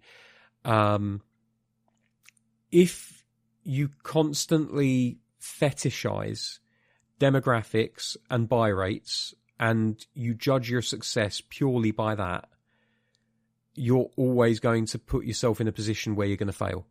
Because you're never going to be in a position where you're always outdoing your previous number. At some point, the numbers are going to fall back. What you should be doing is judging yourself based on critical and fan response to the events that you put on. Was it a good event? Did people enjoy themselves? Was there a good match on the card? Did you get the best out of this person? Did you use this person correctly? That's the kind of stuff that really matters, because buy rates will fluctuate. But as long as you're putting on a good product, an entertaining product, and a fresh product, people will keep coming back. And that leads into what you said, which is that their main event was something that we saw 2 weeks ago on free TV, and it was a 3-minute squash. No one's expecting it to be a squash again. We've already seen it. Why do we want to watch it again? We had a conversation afterwards where it was like, what's the All Out main event? They took Punk versus... I genuinely thought they'd do something else. The card. Yeah, because we thought that the squash was because Punk was injured and wouldn't be able to do the match. Or else was leaving the company. I mean, I never thought that was the case. I think it could be now. But... I kind of did, because it happened in Cleveland. Yeah. Where he famously left WWE. I mean, sometimes coincidences just happen. Well, that's why I felt like, that's why I was like, this is like almost cosmically too good to be true. No, I know. But I genuinely just thought it was, well, he's got an injury. He hurt himself jumping into the crowd, because of course he did. They need to take the title off of him, and they need to rebook the main event of their pay-per-view. So squash him, put him out, because in no world does it make sense that your champion loses his title in a squash match, and then 2 days later, or 2 weeks later, gets a rematch at a pay-per-view, still carrying the injury, and expecting it to go any further. Like, no wonder people weren't going to pay 50 quid for it, or $50 rather. Like, it just seems like a lot of money for a pay-per-view anyway. But and here's the other thing too. I thought Clash at the Castle was, other than the one booking decision that I would have changed, which we all was would. A perfect. Yeah. Right. It was a great show where the matches were good, the pacing was good, and every match on that show felt important and necessary. Yeah. And then you look at All Out, which had a lot of matches that I took an axe to, like, 5 or 6 of them, and I was like, these should be on Dynamite or Rampage. They do not belong in this pay-per-view. They have not been they haven't been set up well. The feuds aren't good. This doesn't deserve to be on a pay-per-view. And when you have shows where you have these special Dynamites where you have like big important matches that you're building up, and when you have your regular Dynamites where you're putting on these kinds of matches, when you're making somebody pay for $50 and I'm looking at it, I'm like, this could be on Dynamite, this could be on Dynamite, this could be on Dynamite. That's a problem. Yeah. You could have cut half of these matches, have a much shorter show, and have it be a card that people want to pay for. The ladder match, I didn't even know who was in it. They waited until the last minute to announce it. There was nothing on TV. They just kind of said it online. They were like, here's the match. And it was like, I don't know what the storyline is here. I don't know why I should be rooting for these people. I don't know how they ended up in this match. I don't understand why you're even doing a casino-themed match in Chicago. Like, it doesn't make sense. Why is this here? Other than, like, obviously you're going to do something with it later. And I was like, honestly, when I was taking a match, I was like, I would cut the ladder match if there's no good payoff to it. Just don't do it. Yeah. And I do think the payoff was good enough, but, like, it didn't make me want to buy it. There was a handful of matches where I was like, oh yeah, these are definitely pay-per-view worthy. But then there was a bunch of other stuff that I was like, why would I pay $50 to watch this match? So yeah, and then to top it all off, poor old MJF. He comes back. He's supposed to be the talk of the town, and then after the press conference, nobody's talking about him. Well, it's also funny too, because I feel like everything with MJF has been a work. Yeah, definitely. I said and this then at the you time. have this real thing where it's like, this can't be a work. Yeah, I said it at the time.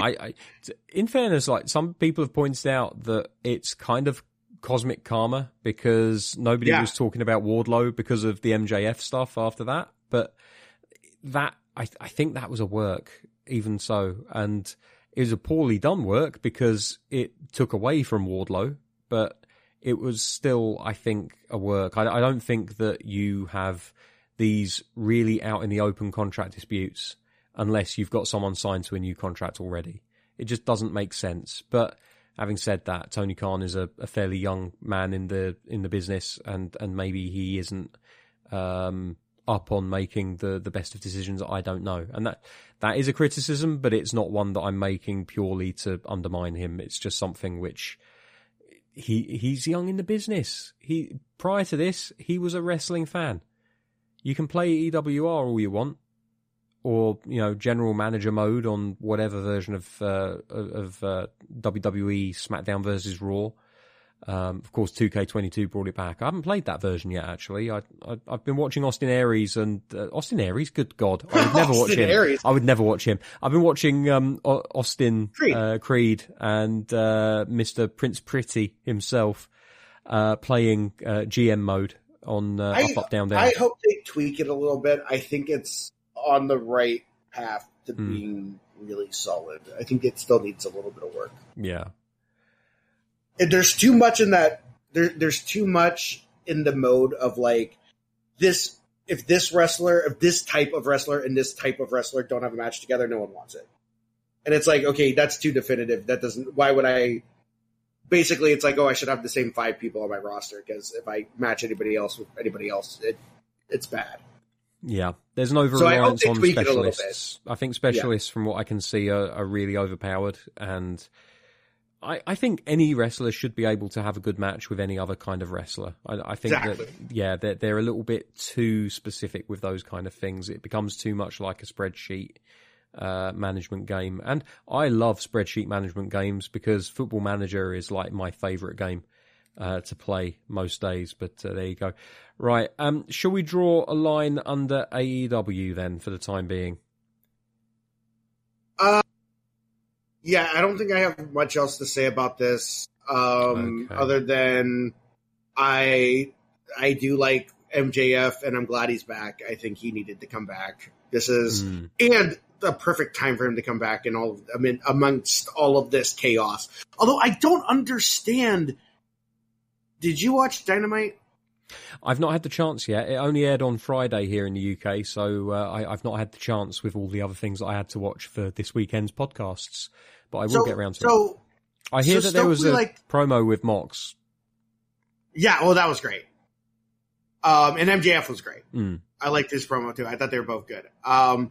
But I kind of feel like there is this weird thing where, so the storyline is like Stokely Hathaway had been putting together, like he kept giving his business card to people, and it was real shady, and no one knew what he was doing. He's putting together a team, and then he had those people attack everyone in the ladder match, and then Stokely wins the match, and then the Joker comes out and he hands the chip to the Devil.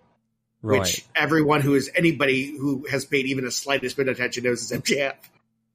I like that. And what were you going to say? I like that. I wasn't aware. I think it was solid. My question becomes, MJF comes out at the beginning of the show. He's like, I got a chip. I got a title match. He pretends to be a face. And then Moxie's like, cut the crap. And he's like, okay, you're right. I'm still a piece of shit. And,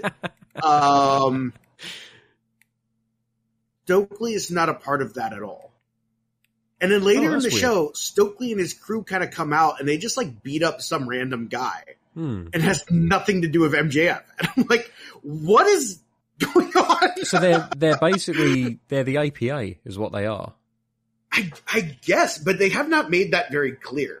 Stokely kind of got a promo, but he didn't really say what they were doing. But maybe that's something which will become clear as the weeks go by. I know we live in a world where everything has to be now, like everything has to be explained immediately. But there are plenty of examples in wrestling of things which they're introduced and then you don't get an explanation for weeks on end, and then you finally do get that explanation and everything becomes clear and everything makes sense. And maybe it's one of those. They don't want to clarify exactly what their motivations at this point are. Do they work for MJF exclusively? Are they a mercenary outfit? Are they a mixture of the two? Are they just opportunists? Like that. This is all stuff that they can work towards in the coming weeks. But it feels like if MJF isn't attached, why, if you have that power, why? I guess unless he's a rich fucker, it has to go to somebody who is in the match. In which case, that would make sense. The thing is, he's a rich bastard, right? So he can afford to pay someone off. And Stokely Hathaway is a businessman, first and foremost. So even if it's not an alliance kind of thing, it could very easily be, well, these are my people that I put together for a different reason, but this opportunity came along. I'd be a fool to turn it down, so I took it.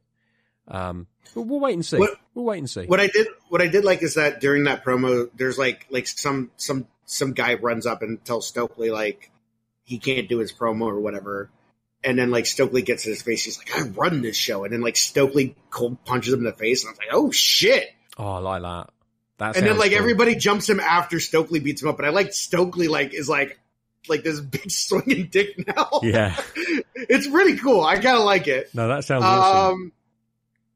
So that story is interesting. I just don't know I just don't know what's going on with it. But I like the people involved. I like what's going on with it. I'm just confused by it.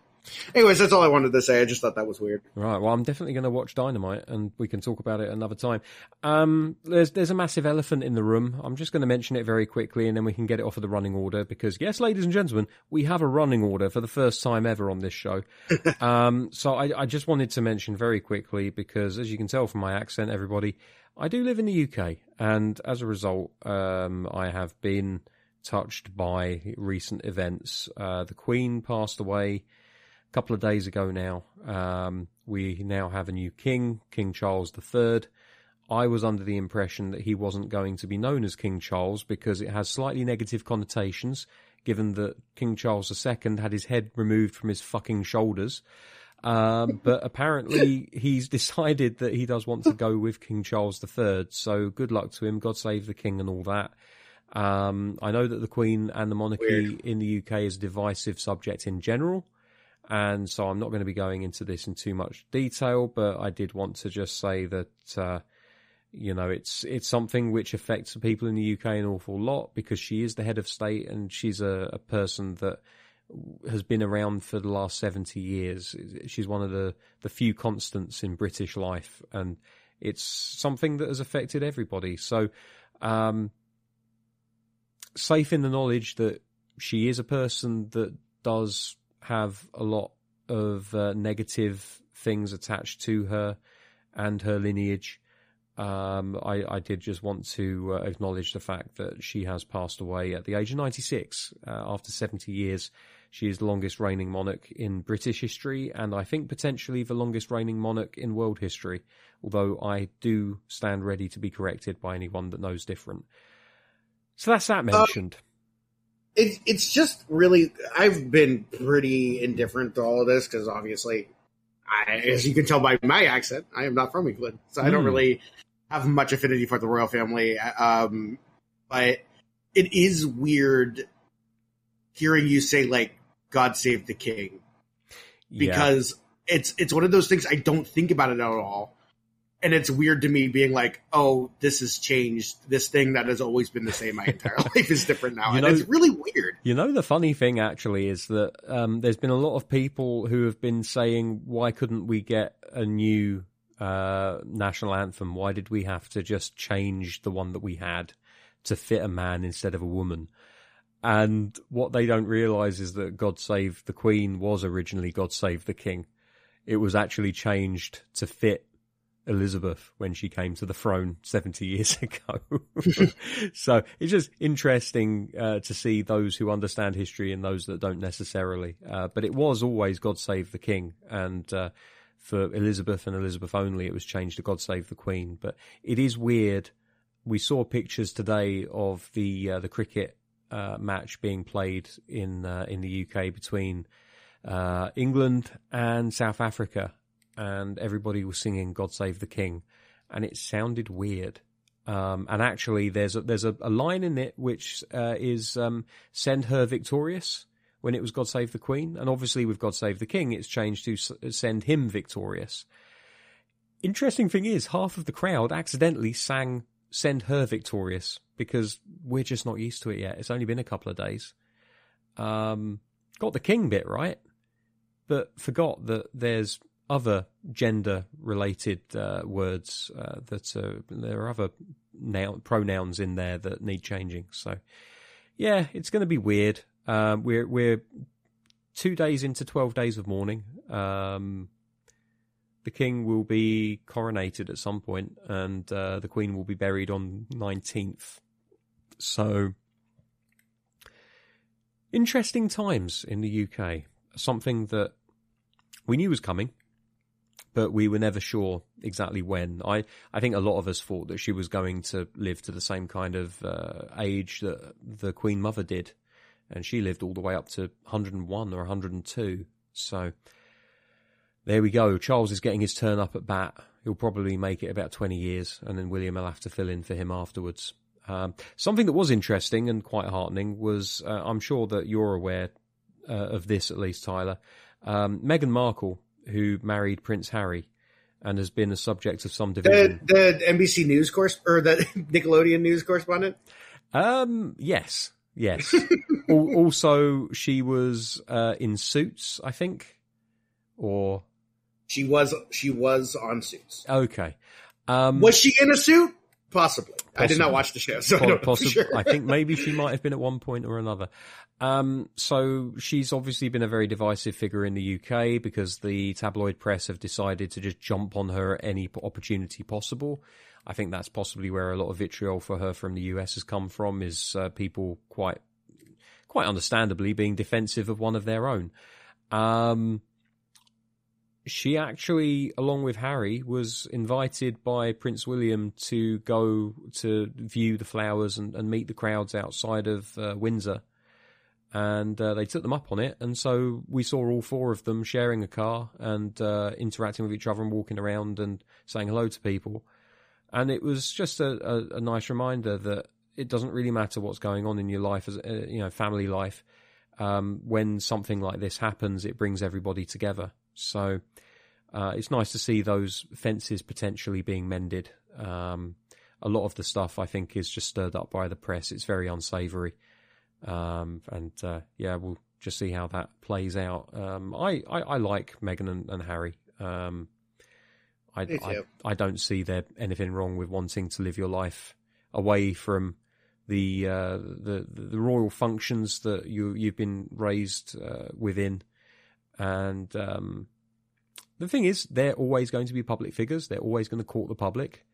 Harry has got his Invictus charity, which means that he has to be a very public figure once every couple of years. And Meghan has got a lot of interests, which mean that it benefits her and her charities and her interests if she maintains a public figure. And people don't seem to understand that you can want to be more private but still be a public figure. Not in the eyes of the press that you would be if you were a member of the monarchy. So there we go. That's what it is. But I thought needed to bring that up because it's something that a lot of people are aware of and talking about at the moment. Let's get on to happier times, shall we? Shall we leave She-Hulk thoughts until the end of the episode, just to keep people wanting it?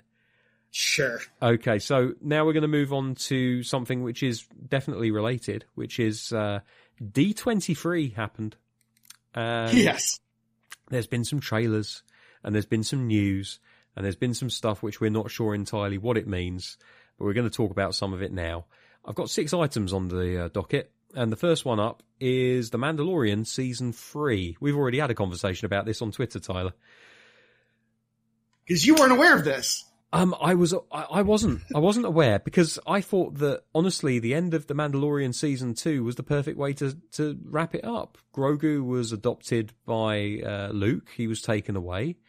Evil was defeated. The what's his face with the dark saber was captured. And well, yeah, except that it did end with Mando, because his name is Din Djarin, but everyone calls him Mando. Mando, yep. Mando had he had the dark saber. He didn't even want it, but he had it. That's right. Yeah, because the Darksaber is related to Mandalorian monarchy, I think. Yeah. Like the leader of the Mandalorian people has possession of the Darksaber, if I remember my lore correctly. Mm-hmm. And to be fair, the show's called The Mandalorian and not The Mandalorian and Grogu. So the show could have continued. Oh, of course it could. But you understand my point. Right. But then what you were aware of is that there was a Boba Fett TV show that happened. I really showed my ass there, to quote a good friend Paul Griffin. Yeah. Everyone said it wasn't very good. You didn't watch it. I listened to people. And what you were unaware of is that like 3 episodes into the 6-episode season or whatever it was of The Mandalorian or of Boba Fett, they just did like 2 full episodes of The Mandalorian in the middle of this other show. Sons of bitches. And there is literally an entire ass episode where there is no Boba Fett. It opens and ends and it's just Mando. Literally just an episode of The Mandalorian in the middle of this season. And I think there's like a Mando remix of the Boba Fett theme song, and it just is an episode of The Mandalorian. Mm-hmm. And then the next episode is also pretty much just a continuation of the Mandalorian storyline. And then the last episode of the season like wraps up what's going on with Boba Fett, but still has Mando in it. But Mando has Grogu back at this point, apparently. Yeah. I did not watch any. I only watched those episodes because I heard that, oh, you should watch this. See, I tuned it out completely. Like the first couple of episodes released, I saw the reviews, I saw the reactions. People started talking about how bad it was. I thought to myself, well, I wasn't that interested to begin with. I'm not going to pay it any attention. At that point, I didn't mute Boba Fett, but whenever I saw the words Boba Fett in a tweet, I just scanned past it. I didn't read it. I wasn't aware that there were these 2 episodes of The Mandalorian that were just sandwiched in there. It makes sense because they cross paths in The Mandalorian as well. But I just never really... But you also wouldn't think that something that important happened in a completely separate show. TV show, yeah. Yeah. And like I don't blame you for that. No. It was funny when you said that. I was like, there has been a whole new development. Yeah. You're unaware of. I made the point, I'm not going to walk into a shitty film half an hour into the runtime because somebody told me there was a decent monologue in there that I needed to watch. Like, you know, I'm not going to do that shit. Why would I do it with a TV show? But apparently I have to. So I guess I'll watch Boba Fett in the next few days. And it sounds from what you said, what, about 6 episodes or so? Yeah. It's honestly, too much. You can skip all the Boba Fett stuff because it wasn't good. The Mando stuff was good. You can just skip a couple episodes in. You do not need any context. There is like maybe one thing where I was like, "Who's that?" and everybody else knew because they watched the Boba Fett, but like it didn't matter. If I start a show, I have to watch all of it, so I might as well. Watch I mean, you do you. I don't think you need to. I know. Next, you're going to tell me that there's some earth-shattering revelation in Miss Marvel that I need to watch. Probably. Well, there's the mutant thing, I guess. So yeah, there is something when the X-Men. There's also the setup to the Marvels movie that happens in it as well. Oh, is there? Oh god, I'm going to have to watch that as well. Fuck's sake. Okay, never mind. Right, Mandalorian's out of the way. Any thoughts about the trailer for it or the announcement? I will say, there's one thing about Mandalorian I want to say. Babu Frick is in the trailer. Oh, my good friend Babu Frick. The only thing I liked about the Rise of Skywalker.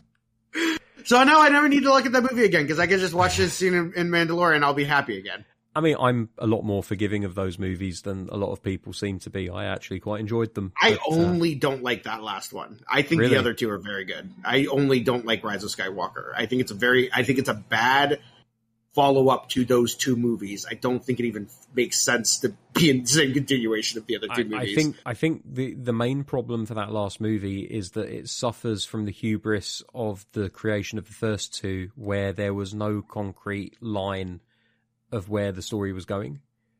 Like, it's pretty clear at this point that when Rian Johnson got to make that second movie, that he basically was given free rein to do what he wanted. And God bless him, he did what he wanted to do, and I don't blame him. But if they had thought ahead a little bit more and actually plotted out the course of the story, then we probably would have got a more satisfying third movie that would have gelled better with the other ones. Problem is as well, they had a few issues with actors dying and things like that, which weren't massively helpful. I thought they got around that as best as they could, to be fair to them. But yeah, like, I can see where people are coming from with it. I thought that on their own merits, each of those movies was absolutely fine. They don't hang together the best, but I guess I'm probably too understanding of the dramas that went on behind the scenes, that I'm making allowances for those films. But there you go. Eternal optimist that I am. There's only 3 movies in the world that I hate, and none of them are Star Wars films. Right, we've covered 2 items there because I had Boba Fett written down as well. Right, Rogers the musical. What the fuck's going on? The people who did this, so they when they started the Marvel panel, so they had like Star Wars or Lucasfilm first, and they did like Marvel and stuff at the panel today. They did full production number of the Rogers musical from just that song that we saw in the Hawkeye show. Yeah. They performed that for the live crowd at D23 before the rest of the panel continued. It was almost all of the people who were in it in the actual show. So the actual actors who were in it came back and did it again, with the exception of Adam Pascal, who's on tour right now. So they didn't bring him back. I don't think it necessarily matters. However, here's my theory that I teased for you. Yes. And I guess we could potentially learn a little bit more tomorrow. We will be learning. There is going to be a new, so Disneyland, because in a weird thing, when Universal Studios opened Islands of Adventure in the 90s, early 2000s, in Orlando, one of their lands was a Marvel superheroes themed land.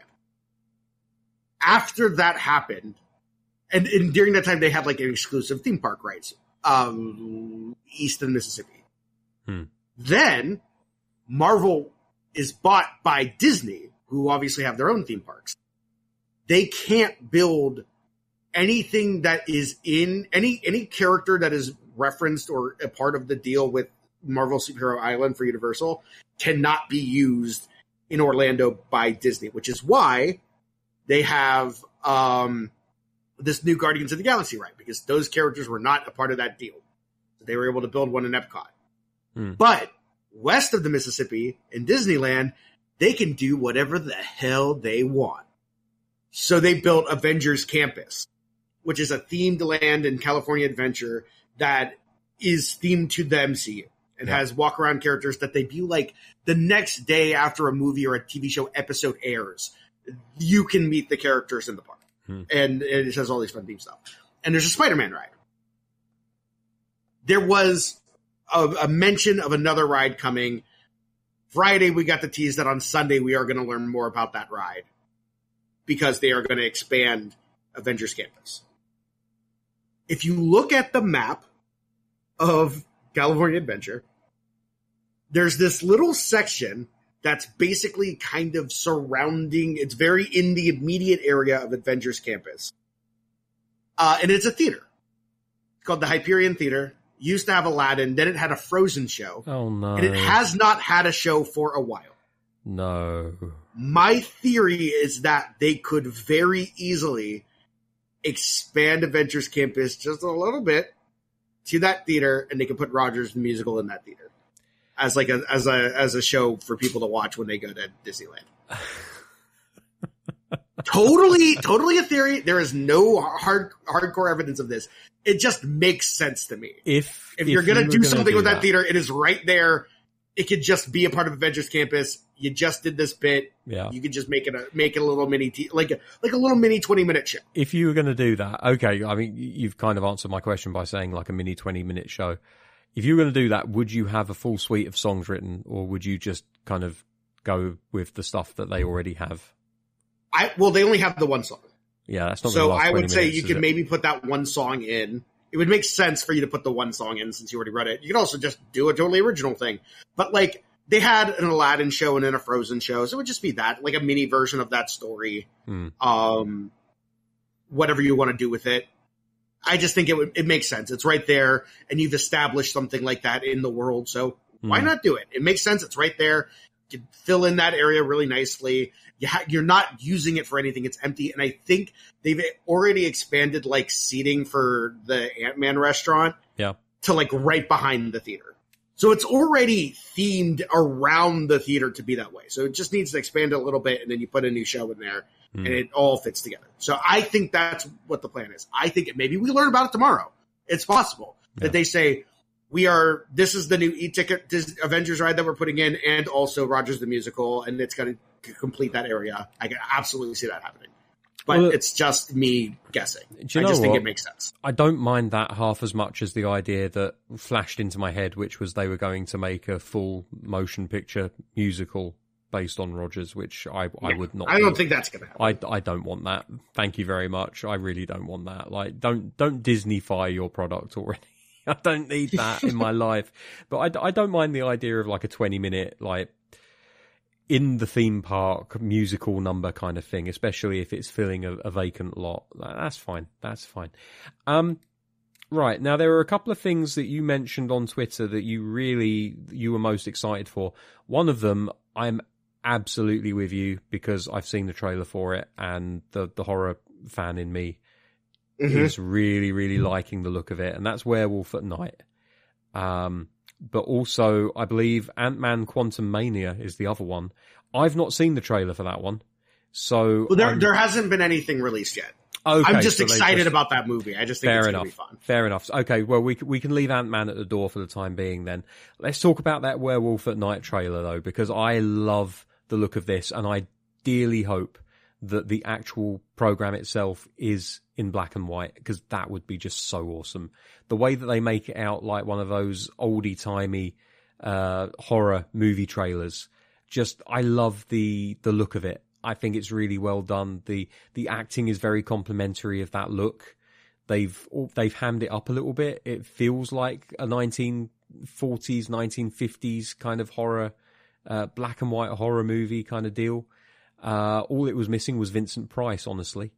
It looks amazing. I'm really up for this. I think it one, I love Guy Bernal. I think he's a great actor, so I like that he's going to be kind of headlining this. I think it's interesting that composer Michael Giacchino is the director of this special. That's weird. I already just kind of got excited about the idea of they got Guy Bernal. They're going to do a Werewolf by Night special for Halloween. I was like, that'll be fun. Then I saw this trailer and I was like, oh, they're going old school Universal Monster with this. I fucking love this. Yeah. It looks like so much fun. It already had me excited, and now I'm even more excited because it just looks really fun, really out there. And then there's this one small little extra bonus too. And that is that, do you know which Marvel character made their first appearance in an issue of Werewolf by Night? I do. It was Blade. Ooh, not who I was going to say. Oh, wait, did I get that wrong? Maybe he made his first appearance in another...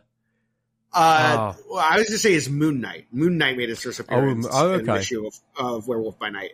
And the logo that they debuted for Werewolf by Night at D23 looks very much like the Moon Knight logo. Ooh, and I think there could be some crossover potential there then. That Moon Knight would, Moon Knight, Werewolf by Night, Werewolf Moons. I think, I've said this before, I do think they are going to and team up Blade and Black Knight and Moon Knight and Werewolf by Night.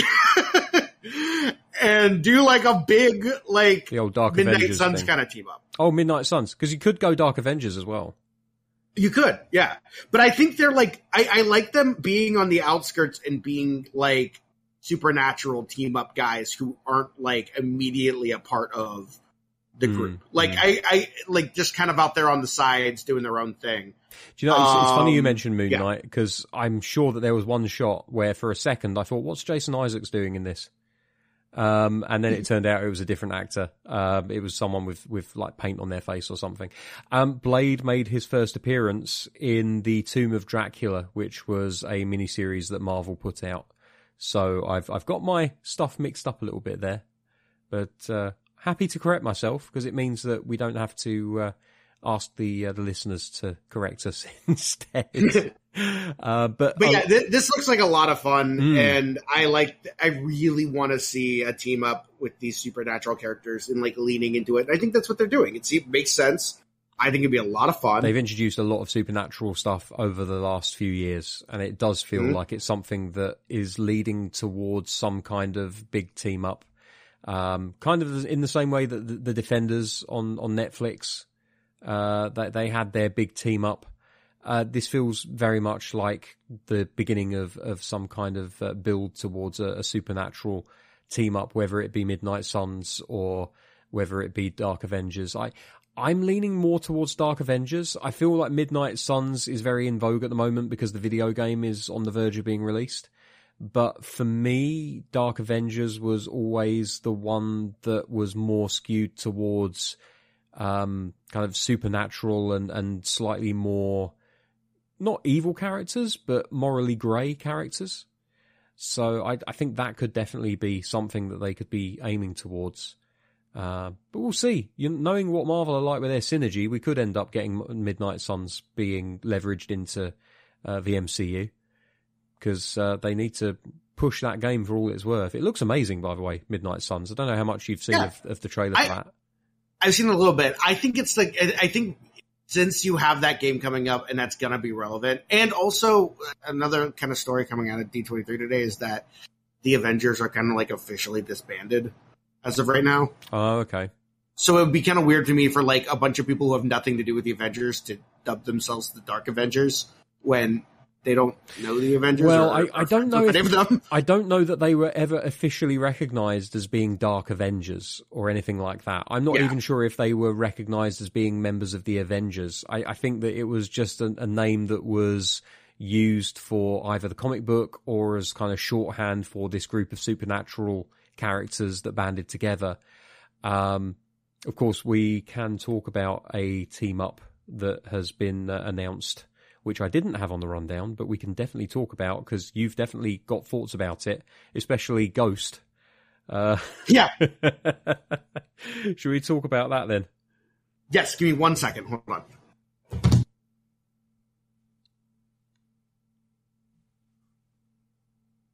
I'm back. Sorry. Cool. Okay. Yeah, let's talk about the Thunderbolts. Let's talk about the Thunderbolts indeed. Not entirely the lineup that I was expecting, if I'm honest. Not at all. There's one or two. I mean, a lot of them make sense. A lot of them are what we expected. US Agent, front and center. Of course, a lot of these characters have had little cameos at the end of their shows from a certain former agent of S.H.I.E.L.D., Valentina something, I can't remember her last name, but she's the Allegra de Fontaine. Oh, is it Allegra de Fontaine? Okay, but played by Julianne Dreyfus? Yes. Yep. God, Julia Louise Dreyfus. Julia Louise Dreyfus. I apologise. I nearly got her name right, which is unusual. You're very close. I almost didn't say anything. I'll take a win. I'll take a win on that. Half a point for Gryffindor. So a lot of them have had her turn up. So we've had Black Widow's sister, whose name I cannot remember. Elena Belova. Elena Belova. So we've had Elena turn up, US Agent. We had a cameo in there. But also there are characters that have previously appeared in the Marvel Universe. Ghost would be one of them, who previously appeared in Ant-Man 2. We've got... fill me in on the rest of them, because you've probably got a better memory than I have. I will tell you, here's what I think is weird and why I called out Ghost in particular for this group. Every character in this, with the exception of Ghost, was either in Black Widow or Falcon and the Winter Soldier. And then there's Ghost, who is the only character not from one of those two things. Just a big old standout. Big red and thumb. I don't know how she got here.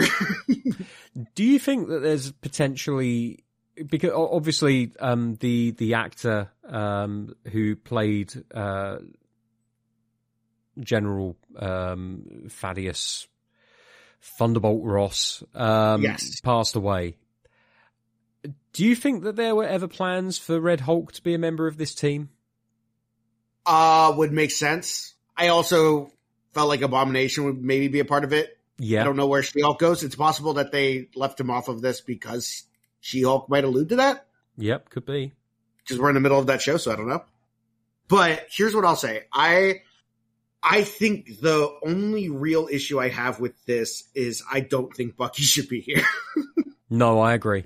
I don't know why he is, and yeah. I would not put him... Now, Bucky being in the movie, sure. Bucky being a member of the Thunderbolts, I'm not so sure about. Yeah.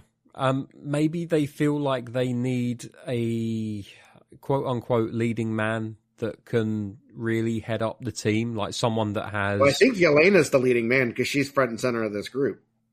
No, that's absolutely true. But I wonder, someone that has history with the Avengers that can be almost like a tie to that franchise to lend it an air of not legitimacy necessarily, but I don't know, just someone that has played on that side of the fence.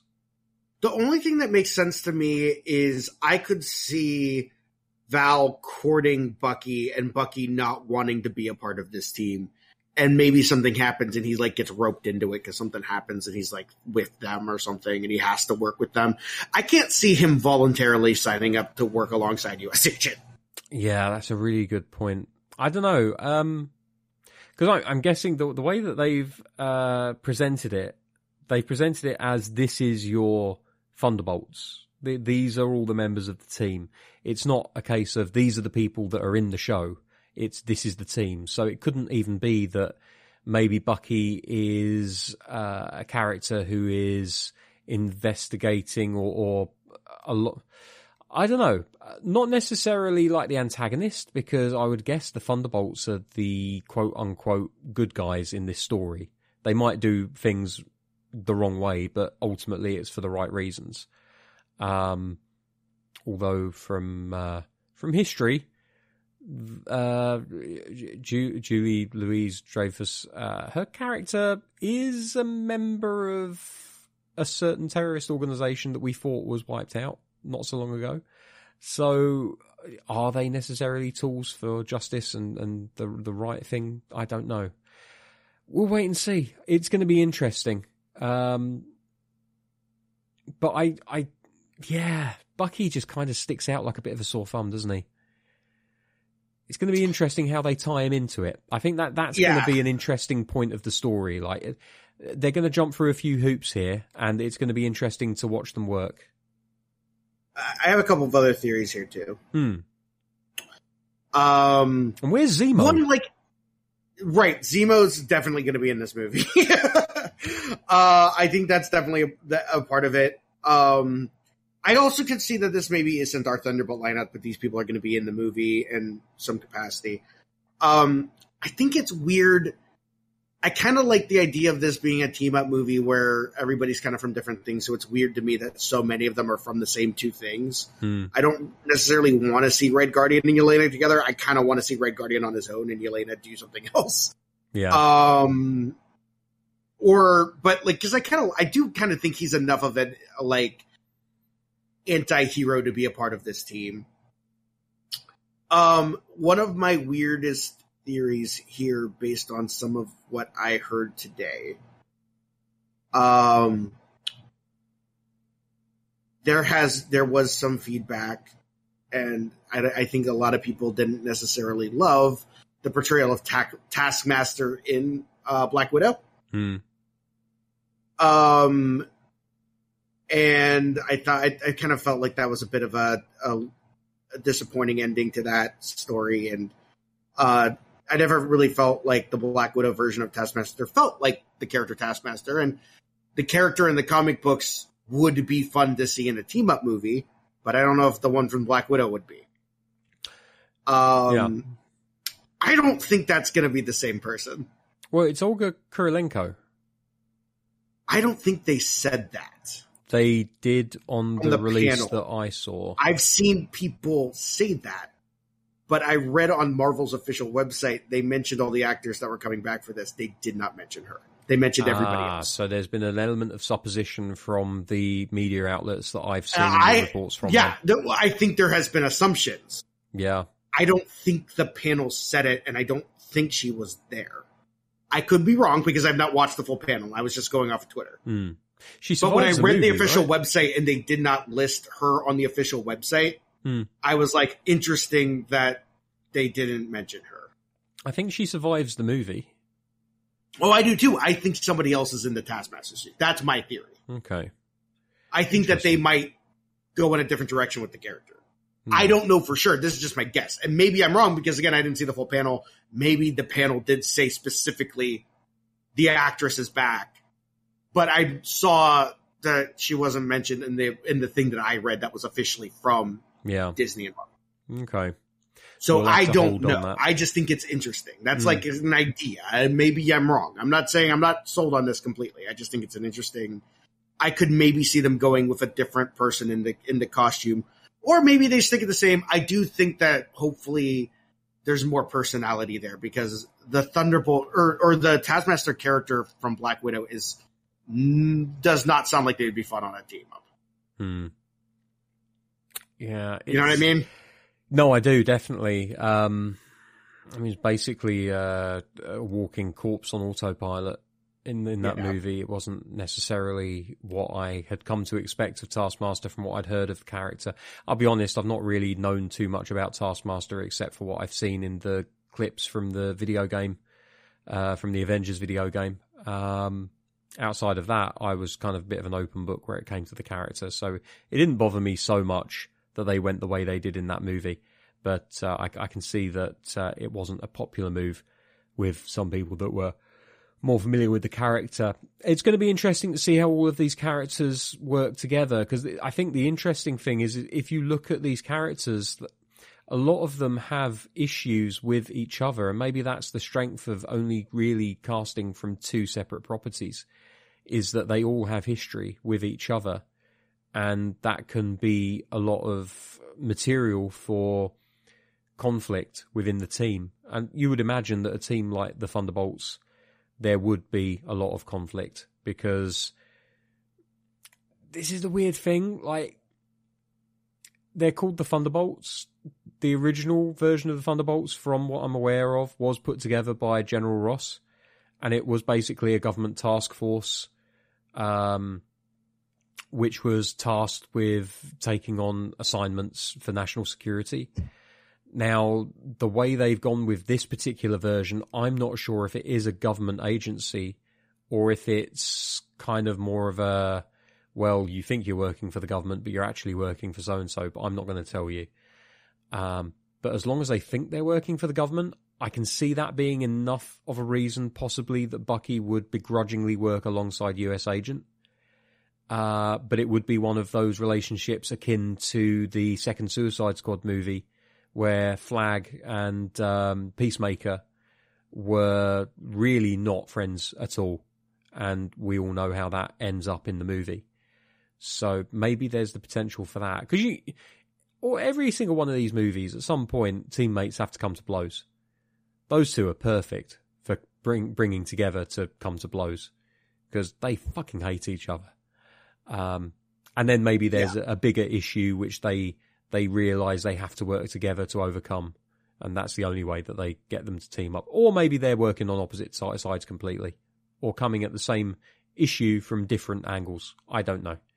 But I did a little research because I was curious. She was not at the panel, but I think Kevin did mention the actress's name when he talked about all the people in it. So I think she might be back. But I also think that this probably isn't the final. And also, bearing in mind the technologies that have been leveraged in different films in this franchise, without wanting to go into spoilers too much, Taskmaster it didn't suit Taskmaster's boss / insert spoiler here for who they are, for Taskmaster to have a mind of their own. And so they got them to the point where they were operating well enough under instruction. With that level of control taken away and with autonomy given back to Taskmaster, potentially they might have more autonomy and might actually develop into a more fully rounded character in their own right. See, I agree with that. But also the character has been basically brainwashed robot since she was a child. Sure. So it's hard for me to imagine that suddenly she has a really interesting personality. Oh, she won't be an interesting personality, but I think that she'll at least be able to make decisions for herself and interact with people. And she might be more. My only thing is, I feel like this character is not, as introduced in Black Widow, not a character I would like to see on a team up. The character from the comics, absolutely, I would like to see in a team up. But there is this potential. This specific character, I don't think they did a good job in that movie of making me go, I'd like to see this person team No, up. I don't think that they did either, but I think there's potential for that kind of character almost as comic relief, because they can be very dry and not particularly au fait with interpersonal relationships. And you can almost have the same kind of humour as they had with Vision in the first appearance of Vision in the Avengers movies, where he can talk, he can interact with people, but he's a robot. He doesn't really have that emotional level where he's able to interact with people. And he develops very quickly over the next few films. But there's lots of examples of that kind of character, very stoic, very poor where it comes to interpersonal relationships. I think Dave Bautista's character in Guardians of the Galaxy. Yeah, I was going to say Drax reminds me of that. Drax is fantastic at that, but even he has grown over the course of the film. So you could almost use that as a jumping off point for that character, to have her start off as an almost very robotic, very cold human being who is also an expert killer, who, when combat starts, she absolutely just murders everything in the room. But then the big challenge for that character is forming relationships and understanding other people and being a teammate, that could be an interesting dynamic to bring to the team. It's not going to be what Taskmaster was in the comics, but they could get there eventually. It's just going to take some time. And in the meantime, they can have an interesting character dynamic to play with as they build towards it. I don't know. There's lots of options. And again, it's going to be really interesting to see how they put it all together. It's going to be a really interesting exercise in script writing. And I still don't know what the fuck's going on with Ghost. Definitely, I'm a bit excited about this movie. Just I like the idea, and I would like to see who else ends up in this and what ends up happening. So we'll see. Indeed. Right then, that I believe. Oh no, there's one more thing on the docket which I wanted to talk to you about. Have you seen the trailer? Wait, hold on. Wait, oh yeah, go ahead. Sorry. Have you seen the trailer for Secret Invasion? Yes, I have. Let's talk about that, because I'm very, very excited for this.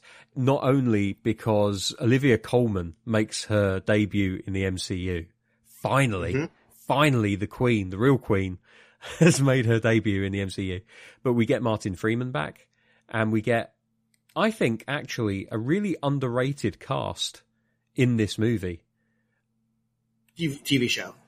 Oh, sorry, you're right. Yes, it's a TV show. But still, I think we also have Emilia Clarke. Emilia Clarke makes her debut as well, yeah. Which are you aware as to what character she's playing? Because I haven't got a clue. There has been some rumors of who she's playing. But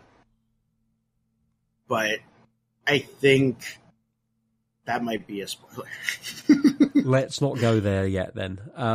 But from what you saw of the trailer and what I've seen of the trailer, what do you think? Are you excited for this? Do you think it looks good? I think it's going to be interesting. It feels almost like an espionage thriller. Yeah, and that makes sense. I love Samuel L. Jackson. I love Ben Mendelsohn. We talked about Mando before, of course. Mendo, another one. Big fan of him and this cast. I like the concept. I'm very interested to see what they do with it. And it looks like I kind of thought they weren't going to do Armor Wars. Turns out they are, and I think that this is like Armor Wars is going to be a direct sequel to this. So it's almost like this story is being continued over to a second story as well. Yeah. So pretty exciting territory for the TV shows. Well, they're definitely not done with Iron Man in general, because of course Ironheart is something which they've announced. At least they gave the title of the movie, which is not. We're meeting her this year. We're meeting her this year. Did I hear that they showed like their first clip of Riri in action? I think they did. I would assume that they might have shown something. But I know that they're pretty early on in filming that still, so I don't know how much of it there is for it. But I would imagine that that's going to filter into Armor Wars quite nicely. Of course, Rhodey appeared in the trailer for Secret Invasion. He's going to be a big part of it. I don't know whether he's got rid of his leg braces yet or if he's still paralyzed from the waist down. Again, the Marvel Universe is a weird one because it feels like reality, but it's so far in advance of us in many ways that spinal injuries might be curable at this point. Who knows? It's true. I did hear someone speculate. I don't think this is going to be the case, but I do think this is a funny idea. That someone speculates that Don Cheadle has been a Skrull the entire time, and that Terrence Howard was the real Rhodey, and that he's been a Skrull ever since. Oh, that's fucking hell. Different. Oh, that would be... I don't think that's going to be the case, but I do think that's a funny idea. Well, I mean, first of all, that makes Tony a terrible friend, because how can you not see the difference between Terrence Howard and Don Cheadle? It's also a bad Skrull. You didn't even look like the guy. Like, it makes me wonder whether Terrence Howard comes back and he says, "You are a bad friend." What, do we all look the same to you? Like, oh wait, he's dead. He can't say that. God damn it. Well, that's handy, because he was the only person that was friends with Rhodey, so he's the only person that would know the difference. Maybe he was sworn to secrecy. Maybe Tony knew all along. Ooh, maybe that's it. And everyone else was just a terrible, stinking racist. They were just like, well, it's a black man in a uniform. It must be Rhodey. I have no idea what to expect from these, but I'm excited. I think it's going to be a cool show. And I'm really interested to see what they do with all this and who gets revealed as a Skrull, and if we see any kind of like bigger story happen with this. If there's any really important characters who are Skrulls or something like that. Yeah, there's got to be one or two. The thing is, with Secret Invasion, ultimately what happens is the heroes that were made that turned out to be Skrull, their real versions of them were eventually brought back to the planet. So it's no harm, no foul. What could be interesting, though, is if it's revealed that certain characters that might not be alive anymore might have been Skrulls at that point. Because the thing about the Skrull, which I'll explain for those who aren't aware, I'm sure you are, from my memory of the comic book, which I've not read in quite some time, these Skrull agents were so deeply embedded, they were so far undercover, that they actually believed that they were the people that they were pretending to be. So it turned out in the comic books that Tony Stark was a Skrull. And there was this whole episode, this whole issue where he was like, no, I can't be a Skrull. I can't possibly be a Skrull. And it turned out he was in the end, because they essentially brainwashed themselves, or they're brainwashed by their superiors into believing that they are who they think they are. Because how could you be more convincing than to actually believe you are that person? So that would, in theory, make it a lot easier to explain why Tony Stark acted heroically and ended up giving his life, if they wanted to give themselves an out for Tony potentially still being alive. I don't think they will, because I think Robert Downey Jr. is perfectly happy with what he did and what he got paid, and bowing out where he did. But it's nice to think that there's that option, as well as the movies that have focused on the afterlife. We've talked about this before, about the fact that there are many different ways now that they can potentially bring heroes back. And this just adds to it. This is one more string to their bow. But it's going to be, you're right, it's going to be super interesting to see which heroes are going to turn out to be Skrulls. Black Widow, possibly. Who knows? That would be fucking awesome. I'm convinced Sharon Carter is a Skrull. Oh, that wouldn't be a bad call at all either. Yeah, I specifically think, because that was such a appearance in the finale of Falcon and the Winter Soldier. Yeah, where the first time she shows up in that final sequence, she's wearing one of those, like, the thing that Natasha wore in Winter Soldier. That's kind of like the masks from Mission Impossible. She appears the first time we see her in that final episode. She's wearing one of those masks, so she has a different face and then changes it. I'm like, that is an Easter egg, because she's going to be revealed to be a Skrull. Yeah, and her change in character was so hard left. It's so insane. It doesn't make any sense for her to be the same person. Yeah, exactly. And so that's, and because it's so subtle, I think, well, yeah, it's right there for you to look at, and you could say, hey, we gave you the clues. Yeah. Without them being obvious about it. Yeah. And I think being able to look back on that series and go like, oh, she was a Skrull, that's why it was weird. I think that actually would be kind of cool. So I'm kind of convinced at least she's one, but I don't know. It's going to be cool. Once again, we've said this a few times already. I've said this a few times already. It's going to be really interesting to see what they do, what decisions they make, and how they write these scripts to make it all make sense. So far, I don't think that they've hit a bad ball. They've hit them all out of the park. So yeah, it's going to be an interesting time. Speaking of things that have been smashed out of the park, I'd like to get into talking about She-Hulk, the main topic of the episode. Hold on, I want to mention another D23 thing. Oh, yes, please. Did you see who the villain is in the Captain America movie? I have, yeah, the leader. That's nuts. That's like the one MCU thing that I feel like has been hanging for years with no follow-up. And finally, Tim Blake Nelson is back from the first Hulk movie. Yeah. They teased it so long ago, and it's finally getting paid off. I am very excited that they're bringing him back. I did not expect them to ever touch it again. I'm already excited because it's a Sam Wilson Captain America. But bringing in on top of that the leader, which is one of those classic Marvel bad guys, that's really cool. So yeah, I'm very excited to see where this goes. And we haven't got, I don't know how much longer we've got to wait now, a couple of years? So they've made the announcements for the release dates for a lot of these. I'll have to look it up later, I think. But But yeah, it looks excellent. I'm really looking forward to unwrapping all of these lovely presents that Marvel are gifting us. Right, shall we move now? I shall try again. Shall we move on to She-Hulk? Yeah, let's do it. Okay, so this will be a review of episodes 2, 3, and 4. It's been a while, but we're getting round to it again. I don't know how much detail we're going to get into. This might very well be a Chris Farley edition where we just talk about the things we really liked. There's a couple of excellent episodes that are focused around Blonsky. I love his performance in these episodes. It's just so good. The parole hearing is excellent. And again, the joke with Wong where she says, he'll be here in a minute, but we're going to have Mr. Blonsky give his evidence first. And then under her breath, she says, how can a man who has a 0-minute commute be late? And I'm just thinking, yeah, you're right. You're absolutely right. He's terrible. Turned up eventually, but I didn't realize he was going The answer is he's binge watching TV and doesn't have time to step away. He's working on that Sopranos backlog. I can't blame him. We'll get into that a little bit more later, I would imagine.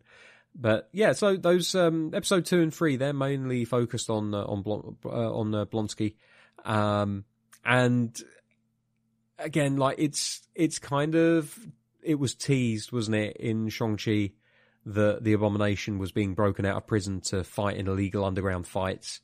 We didn't really saw it. We didn't know why, but he was there. So we didn't know too much about it, but we basically, we saw the answer to the problem before we knew what the problem was. And then we get the parole hearing. Blonsky, completely of his own volition, takes his shoes off, turns into the Abomination. And I love his mannerisms and the way that he talks while he is the Abomination. He reminds me a lot of Korg in a weird way. Just like you've got this massive hulking body and then this tiny little voice that comes out of it that seems incongruous, like it doesn't fit the body that it's coming from, but it just makes it quite funny. Yeah, really good. The CG is still at times not the best. It really feels like it's mostly her model because I thought Blonsky looks fine. Oh, he looks great. It's her model, and it's specifically the lip syncing is the issue that I'm finding. But I'm not going to harp on it for too long, and I'm not going to use this as a stick to beat the people that are responsible for the CG, because I think most of us have it's become... not their fault. No, most of us have become really quite aware in the last couple of years that Marvel really don't know how to treat their CG artists. They have got them working ridiculous hours under terrible crunch conditions to get these special effects finished in time. And do you know what? If we get a slightly shonky lip sync on a character model, I'm going to take that as a win, because these guys are working fucking hard and they're being burnt out. Time and time again, we're getting these stories of people that worked on a Marvel show and it was absolutely abysmal as an experience for them. And it shouldn't be. It should be one of the crowning achievements of your career to work on a franchise as popular and successful as Marvel is. But it seems like they're burning their bridges every which way they go at the moment as far as CG is concerned. But other than that, again, I have to say, the show is really tightly written. It's got good humour. It's got some great performances. Tatiana Maslany is an absolute revelation to me. You mentioned on Twitter about a week ago that you felt that the breaking the fourth wall moments, there was a stark difference between the Hulk version, the She-Hulk fourth wall breaks, and that's just the problem with what we just talked about with the CG. Like, yeah, no, I understand. It just that. Looks weird. Yeah, there's something like Uncanny Valley about when she's in She-Hulk mode. Yeah, where I don't buy that she's actually talking to me, but when Tatiana does it, I'm like, oh yeah, of course. It's, she's just talking to the camera and it feels normal. But when She-Hulk does it, there's like something missing. It feels weird. I didn't have that Not feeling. anybody's fault. It just the CGI. No, it's the way it is. It's the way it is. Yeah. Episode 1, I didn't have that feeling. When she is leaning on the tiki bar and Bruce says, if you want to go back to LA, you can. And she turns to the camera and she says, he doesn't mean that. Like, that worked for me. But being as it's a trailer moment, I imagine that they had to put a little bit more time and polish on that because it was something that people were going to be seeing and judging the show on. That would be my guess. I don't know. I've not worked in advertising, in trailer making, or in CG. So I'm an amateur talking about stuff that I don't know anything about. What I think is weird is I would like to see her do it more. I kind of feel like she does it very sparingly, and I feel like she does it more as Jen. Doing it more often. She does it a lot more as Jen than she does as She-Hulk, which is probably for the best, given what you were saying about the. I think it's easier for them to do it with Jen. Oh, definitely it is. I love that. I finally got to see the episode where she leans towards the camera while she's driving her car, and she says, "This isn't that kind of show where you're going to get a cameo every week." And then she goes, "Well, except for Bruce and Blonsky and Wong." And then she does that cute thing again where she kind of like, she looks at camera, she looks away, and then she looks back at it. This seems to be something that she does a lot, and I'm kind of in love with it, honestly. So the Blonsky stuff, that was 2 episodes, episode 2 and 3. Pretty decent. It's a nice little story arc that was open and closed. Then we have episode 4, which is... Oh, no, wait, hang on. Megan Thee Stallion was episode 3, wasn't it? Mm-hmm. Let's talk about Megan Thee Stallion. I love that her ex-colleague has been defrauded out of 175 grand by a light elf who can shapeshift. And the entire basis of his defense or his prosecution was that he really is that deluded that he thinks he could pull Megan Thee Stallion. And the fact that the prosecution was based around the idea that Jen should just be able to basically unload both barrels at him and just tell him exactly what she thinks, and she's doing it to him as a favor. It's not even that she's being nasty; she's just literally being truthful so that he can win his case. It's brilliant. Couple of moments where the elf uses her powers to impersonate different people.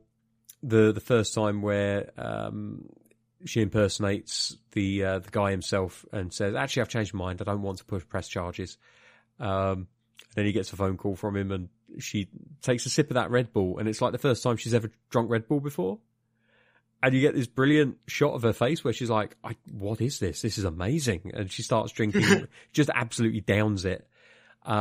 Just nice little scenes like that.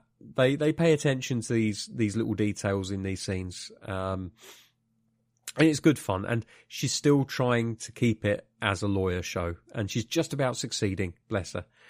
But that was a nice little subplot. And then there was the twerking at the end of the episode, which went all around Twitter. Of course it did. But it didn't have nearly the impact that a certain other lady did. And that was episode 4.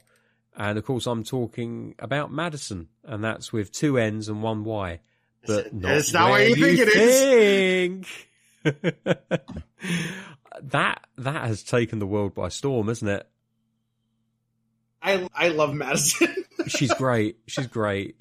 I wasn't sure if I was going to at the beginning of the episode, but like by the end, I was like, this character rules. I love her. It's that scene where they're both sitting watching Sopranos, and she's in one of those oversized hoodies, and she's eating popcorn, and she's just grilling Wong about the drinks that he's had.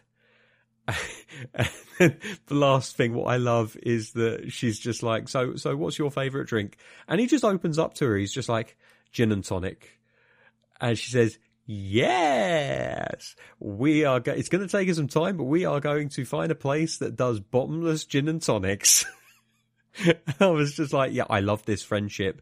Whatever this develops into, I love this, and I want more of it. I want this to be like an ongoing thing for the rest of the season. Give me the Disney Plus series, Madison and Wongers. Yes, please do. Please do. I would happily watch It could just be them watching things on Disney Plus. Just in a little corner. I could turn it on and just listen to their commentary. I would love it. Did you know you can also watch this? That would be a great in-service service to get people to watch other things. That would be awesome. I love that. They could get really meta with it if they wanted to. Like they could get Jennifer turn up and just idly flick through Disney Plus, and she could like bring up like whatever the next season of something to come along is, because she's always breaking the fourth wall. So it stands to reason that she would be able to access programs that no one else can. So I don't know, she could like bring up like Daredevil Reborn or something like that, and be like, "Oh, hang on, I know this guy."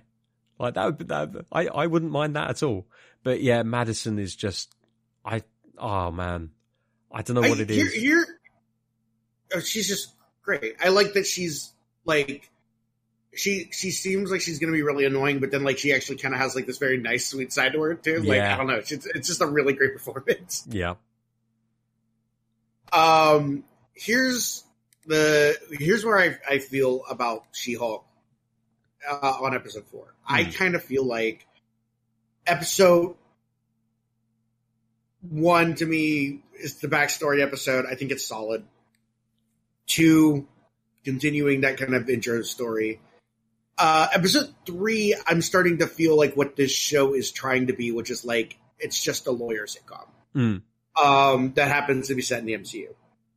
And it has like a B plot with Pug, but I kind of have this weird feeling where like I don't super know these side characters well enough for them to be having B plots yet. Like I kind of still feel like I need to get to know them better. Pug hasn't been seen for like an episode. I think he was missing. I think we saw him once and then he was missing for a while. Oh wait, was it? Maybe not. I was surprised that he got his full story. Basically, I like him a lot. I really like that character. I was just surprised that like, oh, he's like leading this B plot, but we don't really know him very well. But that said, I'm starting to see where it's going.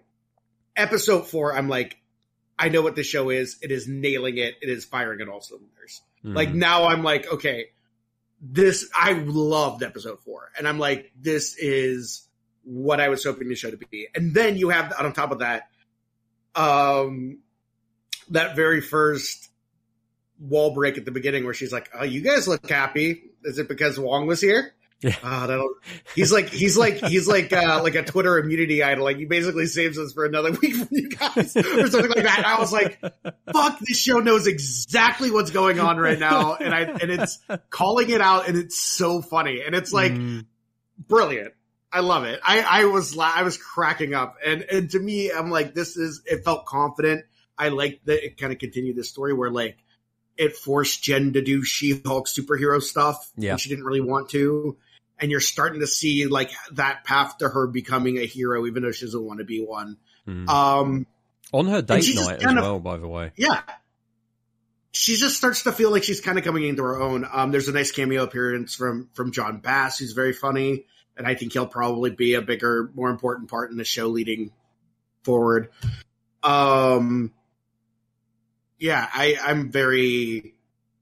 I definitely feel like we're in a good spot. And then we got Daredevil coming up soon. Looking forward to it. There was something about episode 4, which I haven't mentioned yet, which I don't know, we kind of very briefly kind of mentioned in passing. But, hello. We're joined by Mr. Felipe Diaz-Vera. Hello there, sir. Oh, are you actually recording something? We're recording the BS cast right now. Welcome along, sir. We have so much shit to talk about. We're still talking about stuff. I just thought you guys were just BSing for the sake of BSing. I was going to say, I won my Parsec Marble tournament. Yay. Oh, well done.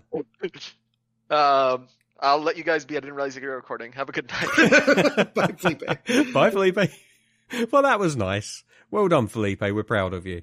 So yeah, there's a beat in episode 4 where Jen is on a dating site called Matcha, and she's not having much luck. And then she finally decides that she's going to use her Hulk alter ego and see how she gets on with that. And she gets inundated. Has a really successful date with a pediatric surgeon, And then next morning he wakes up, comes into the dining room, and she's not hulked out. She's just regular Jen. And the absolute madman is like, yeah, I'm just going to leave. Like, Tatiana Maslany isn't an insanely attractive woman. Two cute girls? Yeah, exactly. Like, this is great. This is great news. Exactly. I don't understand what's wrong with it. Exactly. But it makes a really, really important point, and this is something which we can't necessarily relate to, but I think that we can recognize and understand as men, which is that there is a lot of pressure on women to look amazing and fabulous all the time, to have their makeup perfect, to have their boobs pressed up and on show and all this kind of stuff, right? And whenever you go on a dating site, you're always going to have women that are trying to look their best, taking these photos of themselves looking all dolled up, and they'll go on a date and they'll look all dolled up. But then the next morning, if things go really well and both of you consent to it and you have a really nice night, you wake up in the morning and she might not have her makeup on. And there are some people out there that will be like, oh, wait, you don't look like that all the time? Oh, I'm out. And it's like, fuck off. Really? You expected her to look like that all the time? Do you realise how much effort there is in looking the way that they do when they doll themselves up? If you pay attention to the conversation they had during the date, he was like, "Oh, that's really not fair that your boss made you transform in front of everybody." Yeah. So she doesn't always look like this. Yeah. Like, why are you being weird about it? And again, Tatiana Maslany is very cute. Oh my God. Do you know what? So it's ridiculous to be like, oh yes, is She-Hulk cute? Sure. Man, if I could end up with a but woman also like that Jen in my is life, cute, good so God. like this is win-win. Good God, I would think all of my Christmases had come at once if I ended up with someone that looked like Tatiana Maslany. She is a really, really attractive woman. And I'm not trying to be weird about this. I'm just saying, like, even in those scenes where she's supposed to look like she's just woken up and just, like, thrown a shirt on and gone to make breakfast, like, there is nothing wrong with that woman. Why, but what they're doing is that they're using the She-Hulk alter ego as an avatar for women that have done themselves up to conform with society's idea of what is beautiful, right? Of what is stunning and attractive, which is the lipstick, the makeup, the eyeshadow, the push-up bra, the skimpy tops, the this, the that, the other, right?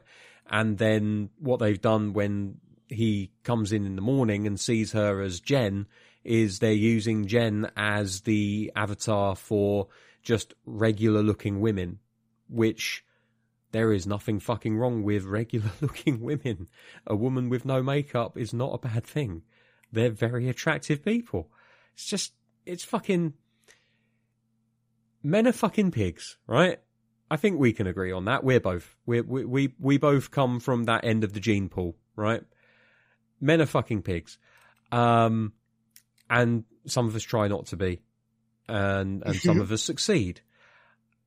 And this show is doing a really good job. Again, Jessica Gao is the showrunner on this show, and she's not backward about coming forward where it comes to putting women's issues front and center of this show. And I absolutely applaud her for doing that. And she's done it in such a way that it completely makes sense in the context of the show. But when you look one layer deeper, you see what she's really getting at, and it has impact. If you're paying attention, you know what story she's telling. It's a story as old as time. It's the one night stand. The man wakes up the next morning, takes a look at whoever it is without the makeup. Guess what, mate? You don't look too great when you've woken up first thing in the morning either. Have some fucking compassion. And don't act like you're a fucking LA 10 all the time. Because you're not. So, yeah, I think it's a really interesting story beat that they've gone with this week, and it's one that definitely had me thinking about things. How about the other person she went on a date with? Oh, what, the dude that had her pay for the drinks? No. Hang on, was there another person she had a date with? Yeah. Related to something we talked about at the beginning of this episode 2 hours ago. I mean, I've got a memory like a goldfish. David Ortunga. Oh shit! Yes, she did, didn't she? How much can you Yeah. bench? Harvard educated lawyer. How turned pro much wrestler. can you bench? A David literal Ortunga. ton. Yeah, he can deadlift 600 pounds. That's not bad. Yeah. But I like the way he brags to She-Hulk about that. She's like, He was great. I can lift literally a ton. yeah, he had literally 30 seconds and he made them count. I'm very happy for him. Very happy for him indeed. Yeah, I wonder where you were going there with that whole. We talked about it 2 hours ago, and I'm like, really? I don't think we did. I think we were talking about wrestling. We were. It's just, yeah, I know. It should have tripped my head in my head, but it didn't. It was such a weird cameo. I know. And the thing is, we knew about this because I'm pretty sure that we'd heard about David Otunga having a role in She-Hulk ages ago. We might even have seen like a still image or maybe even a clip in one of the trailers. But yeah, I'm glad that we've got most of that trailer out of the way now. Like, the only thing from the trailer that I remember clearly that I've not seen is Daredevil making his entrance. So once we get that out of the way, it'll all be brand new experiences for us. So, yeah, it's good so far. I also like that Daredevil and Matt Murdock are in this show. Yes, two completely separate people. Definitely not the same person. Well, no, I mean, I'm glad that we get to see Matt Murdock hang out with Jen Walters as well as. I get what you're saying. Yeah. No, that's fair enough. Yeah. Yeah, no, I do as because well. it seems like they might get a little flirty in one of the episodes. So I think that's I love that pretty for exciting. them. I love that for them. That would be amazing. Because Matt isn't one of those people that's going to judge anyone by how they look because he can't fucking see. It's true. I mean, he technically can, but not in the same way as everyone else. But yeah, it's.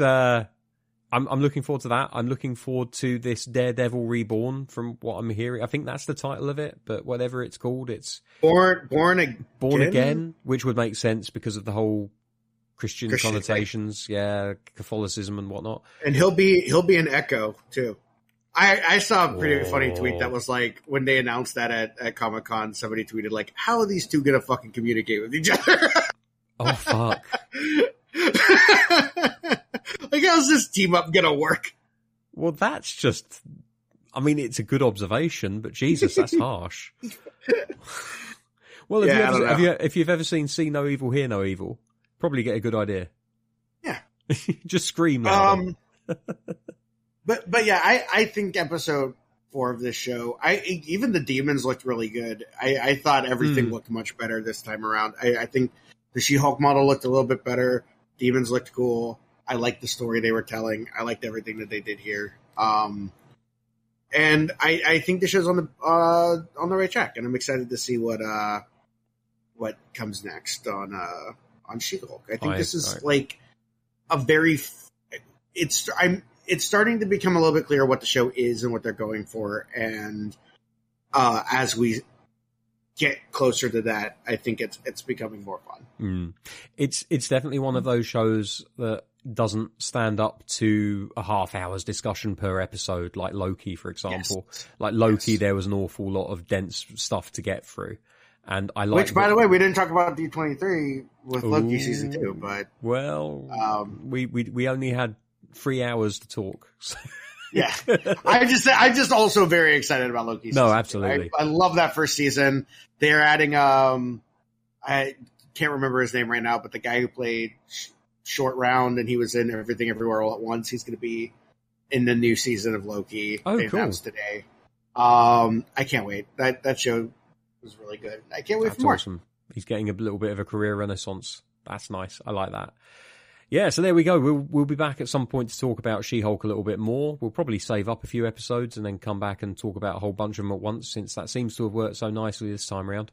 I think that's a good plan. Yeah, I think so. Unless an episode, like, really, we feel like we really need to talk about it. I think unless we either have an episode that is absolutely superb and amazing and full of stuff that we need to talk about, and or something else happens in the wrestling world that we want to talk about, because that seems to be the two main topics that we talk about these days. Mm-hmm. And it could absolutely happen because wrestling is wild right now. I don't know. Yep. because we didn't even mention during all that stuff, but like the Elite got their title stripped, CM Punk got his title stripped, everyone's suspended. Yeah. CM Punk's out for 8 months with an injury anyway, but he's been suspended. Title has been stripped from him. It's not going to be the same situation that they had last time, from what I'm aware, where they had a interim champion. They are going to crown a new proper champion in both the heavyweight division and the trios division, which... Well, they already have new trios champs. Oh, do they? Who picked them up? Death Triangle.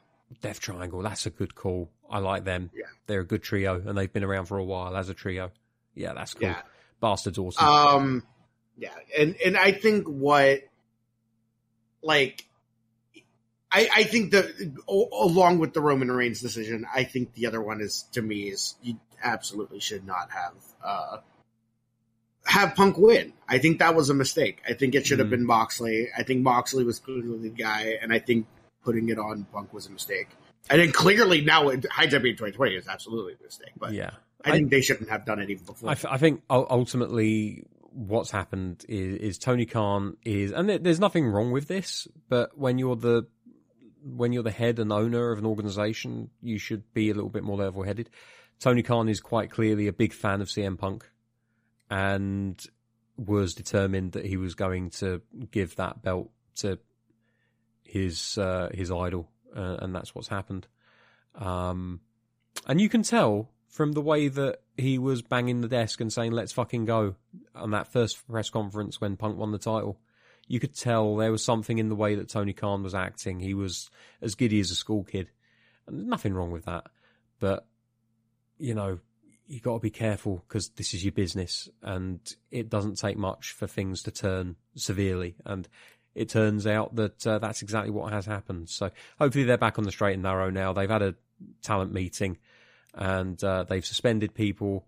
And I'm sure that there will be talks that will be had and have already been had that will outline what is acceptable and what isn't. And people are going to play for power here and there, reaching out to other companies, using them as pawns. And that's just wrestling. That's just the world in general.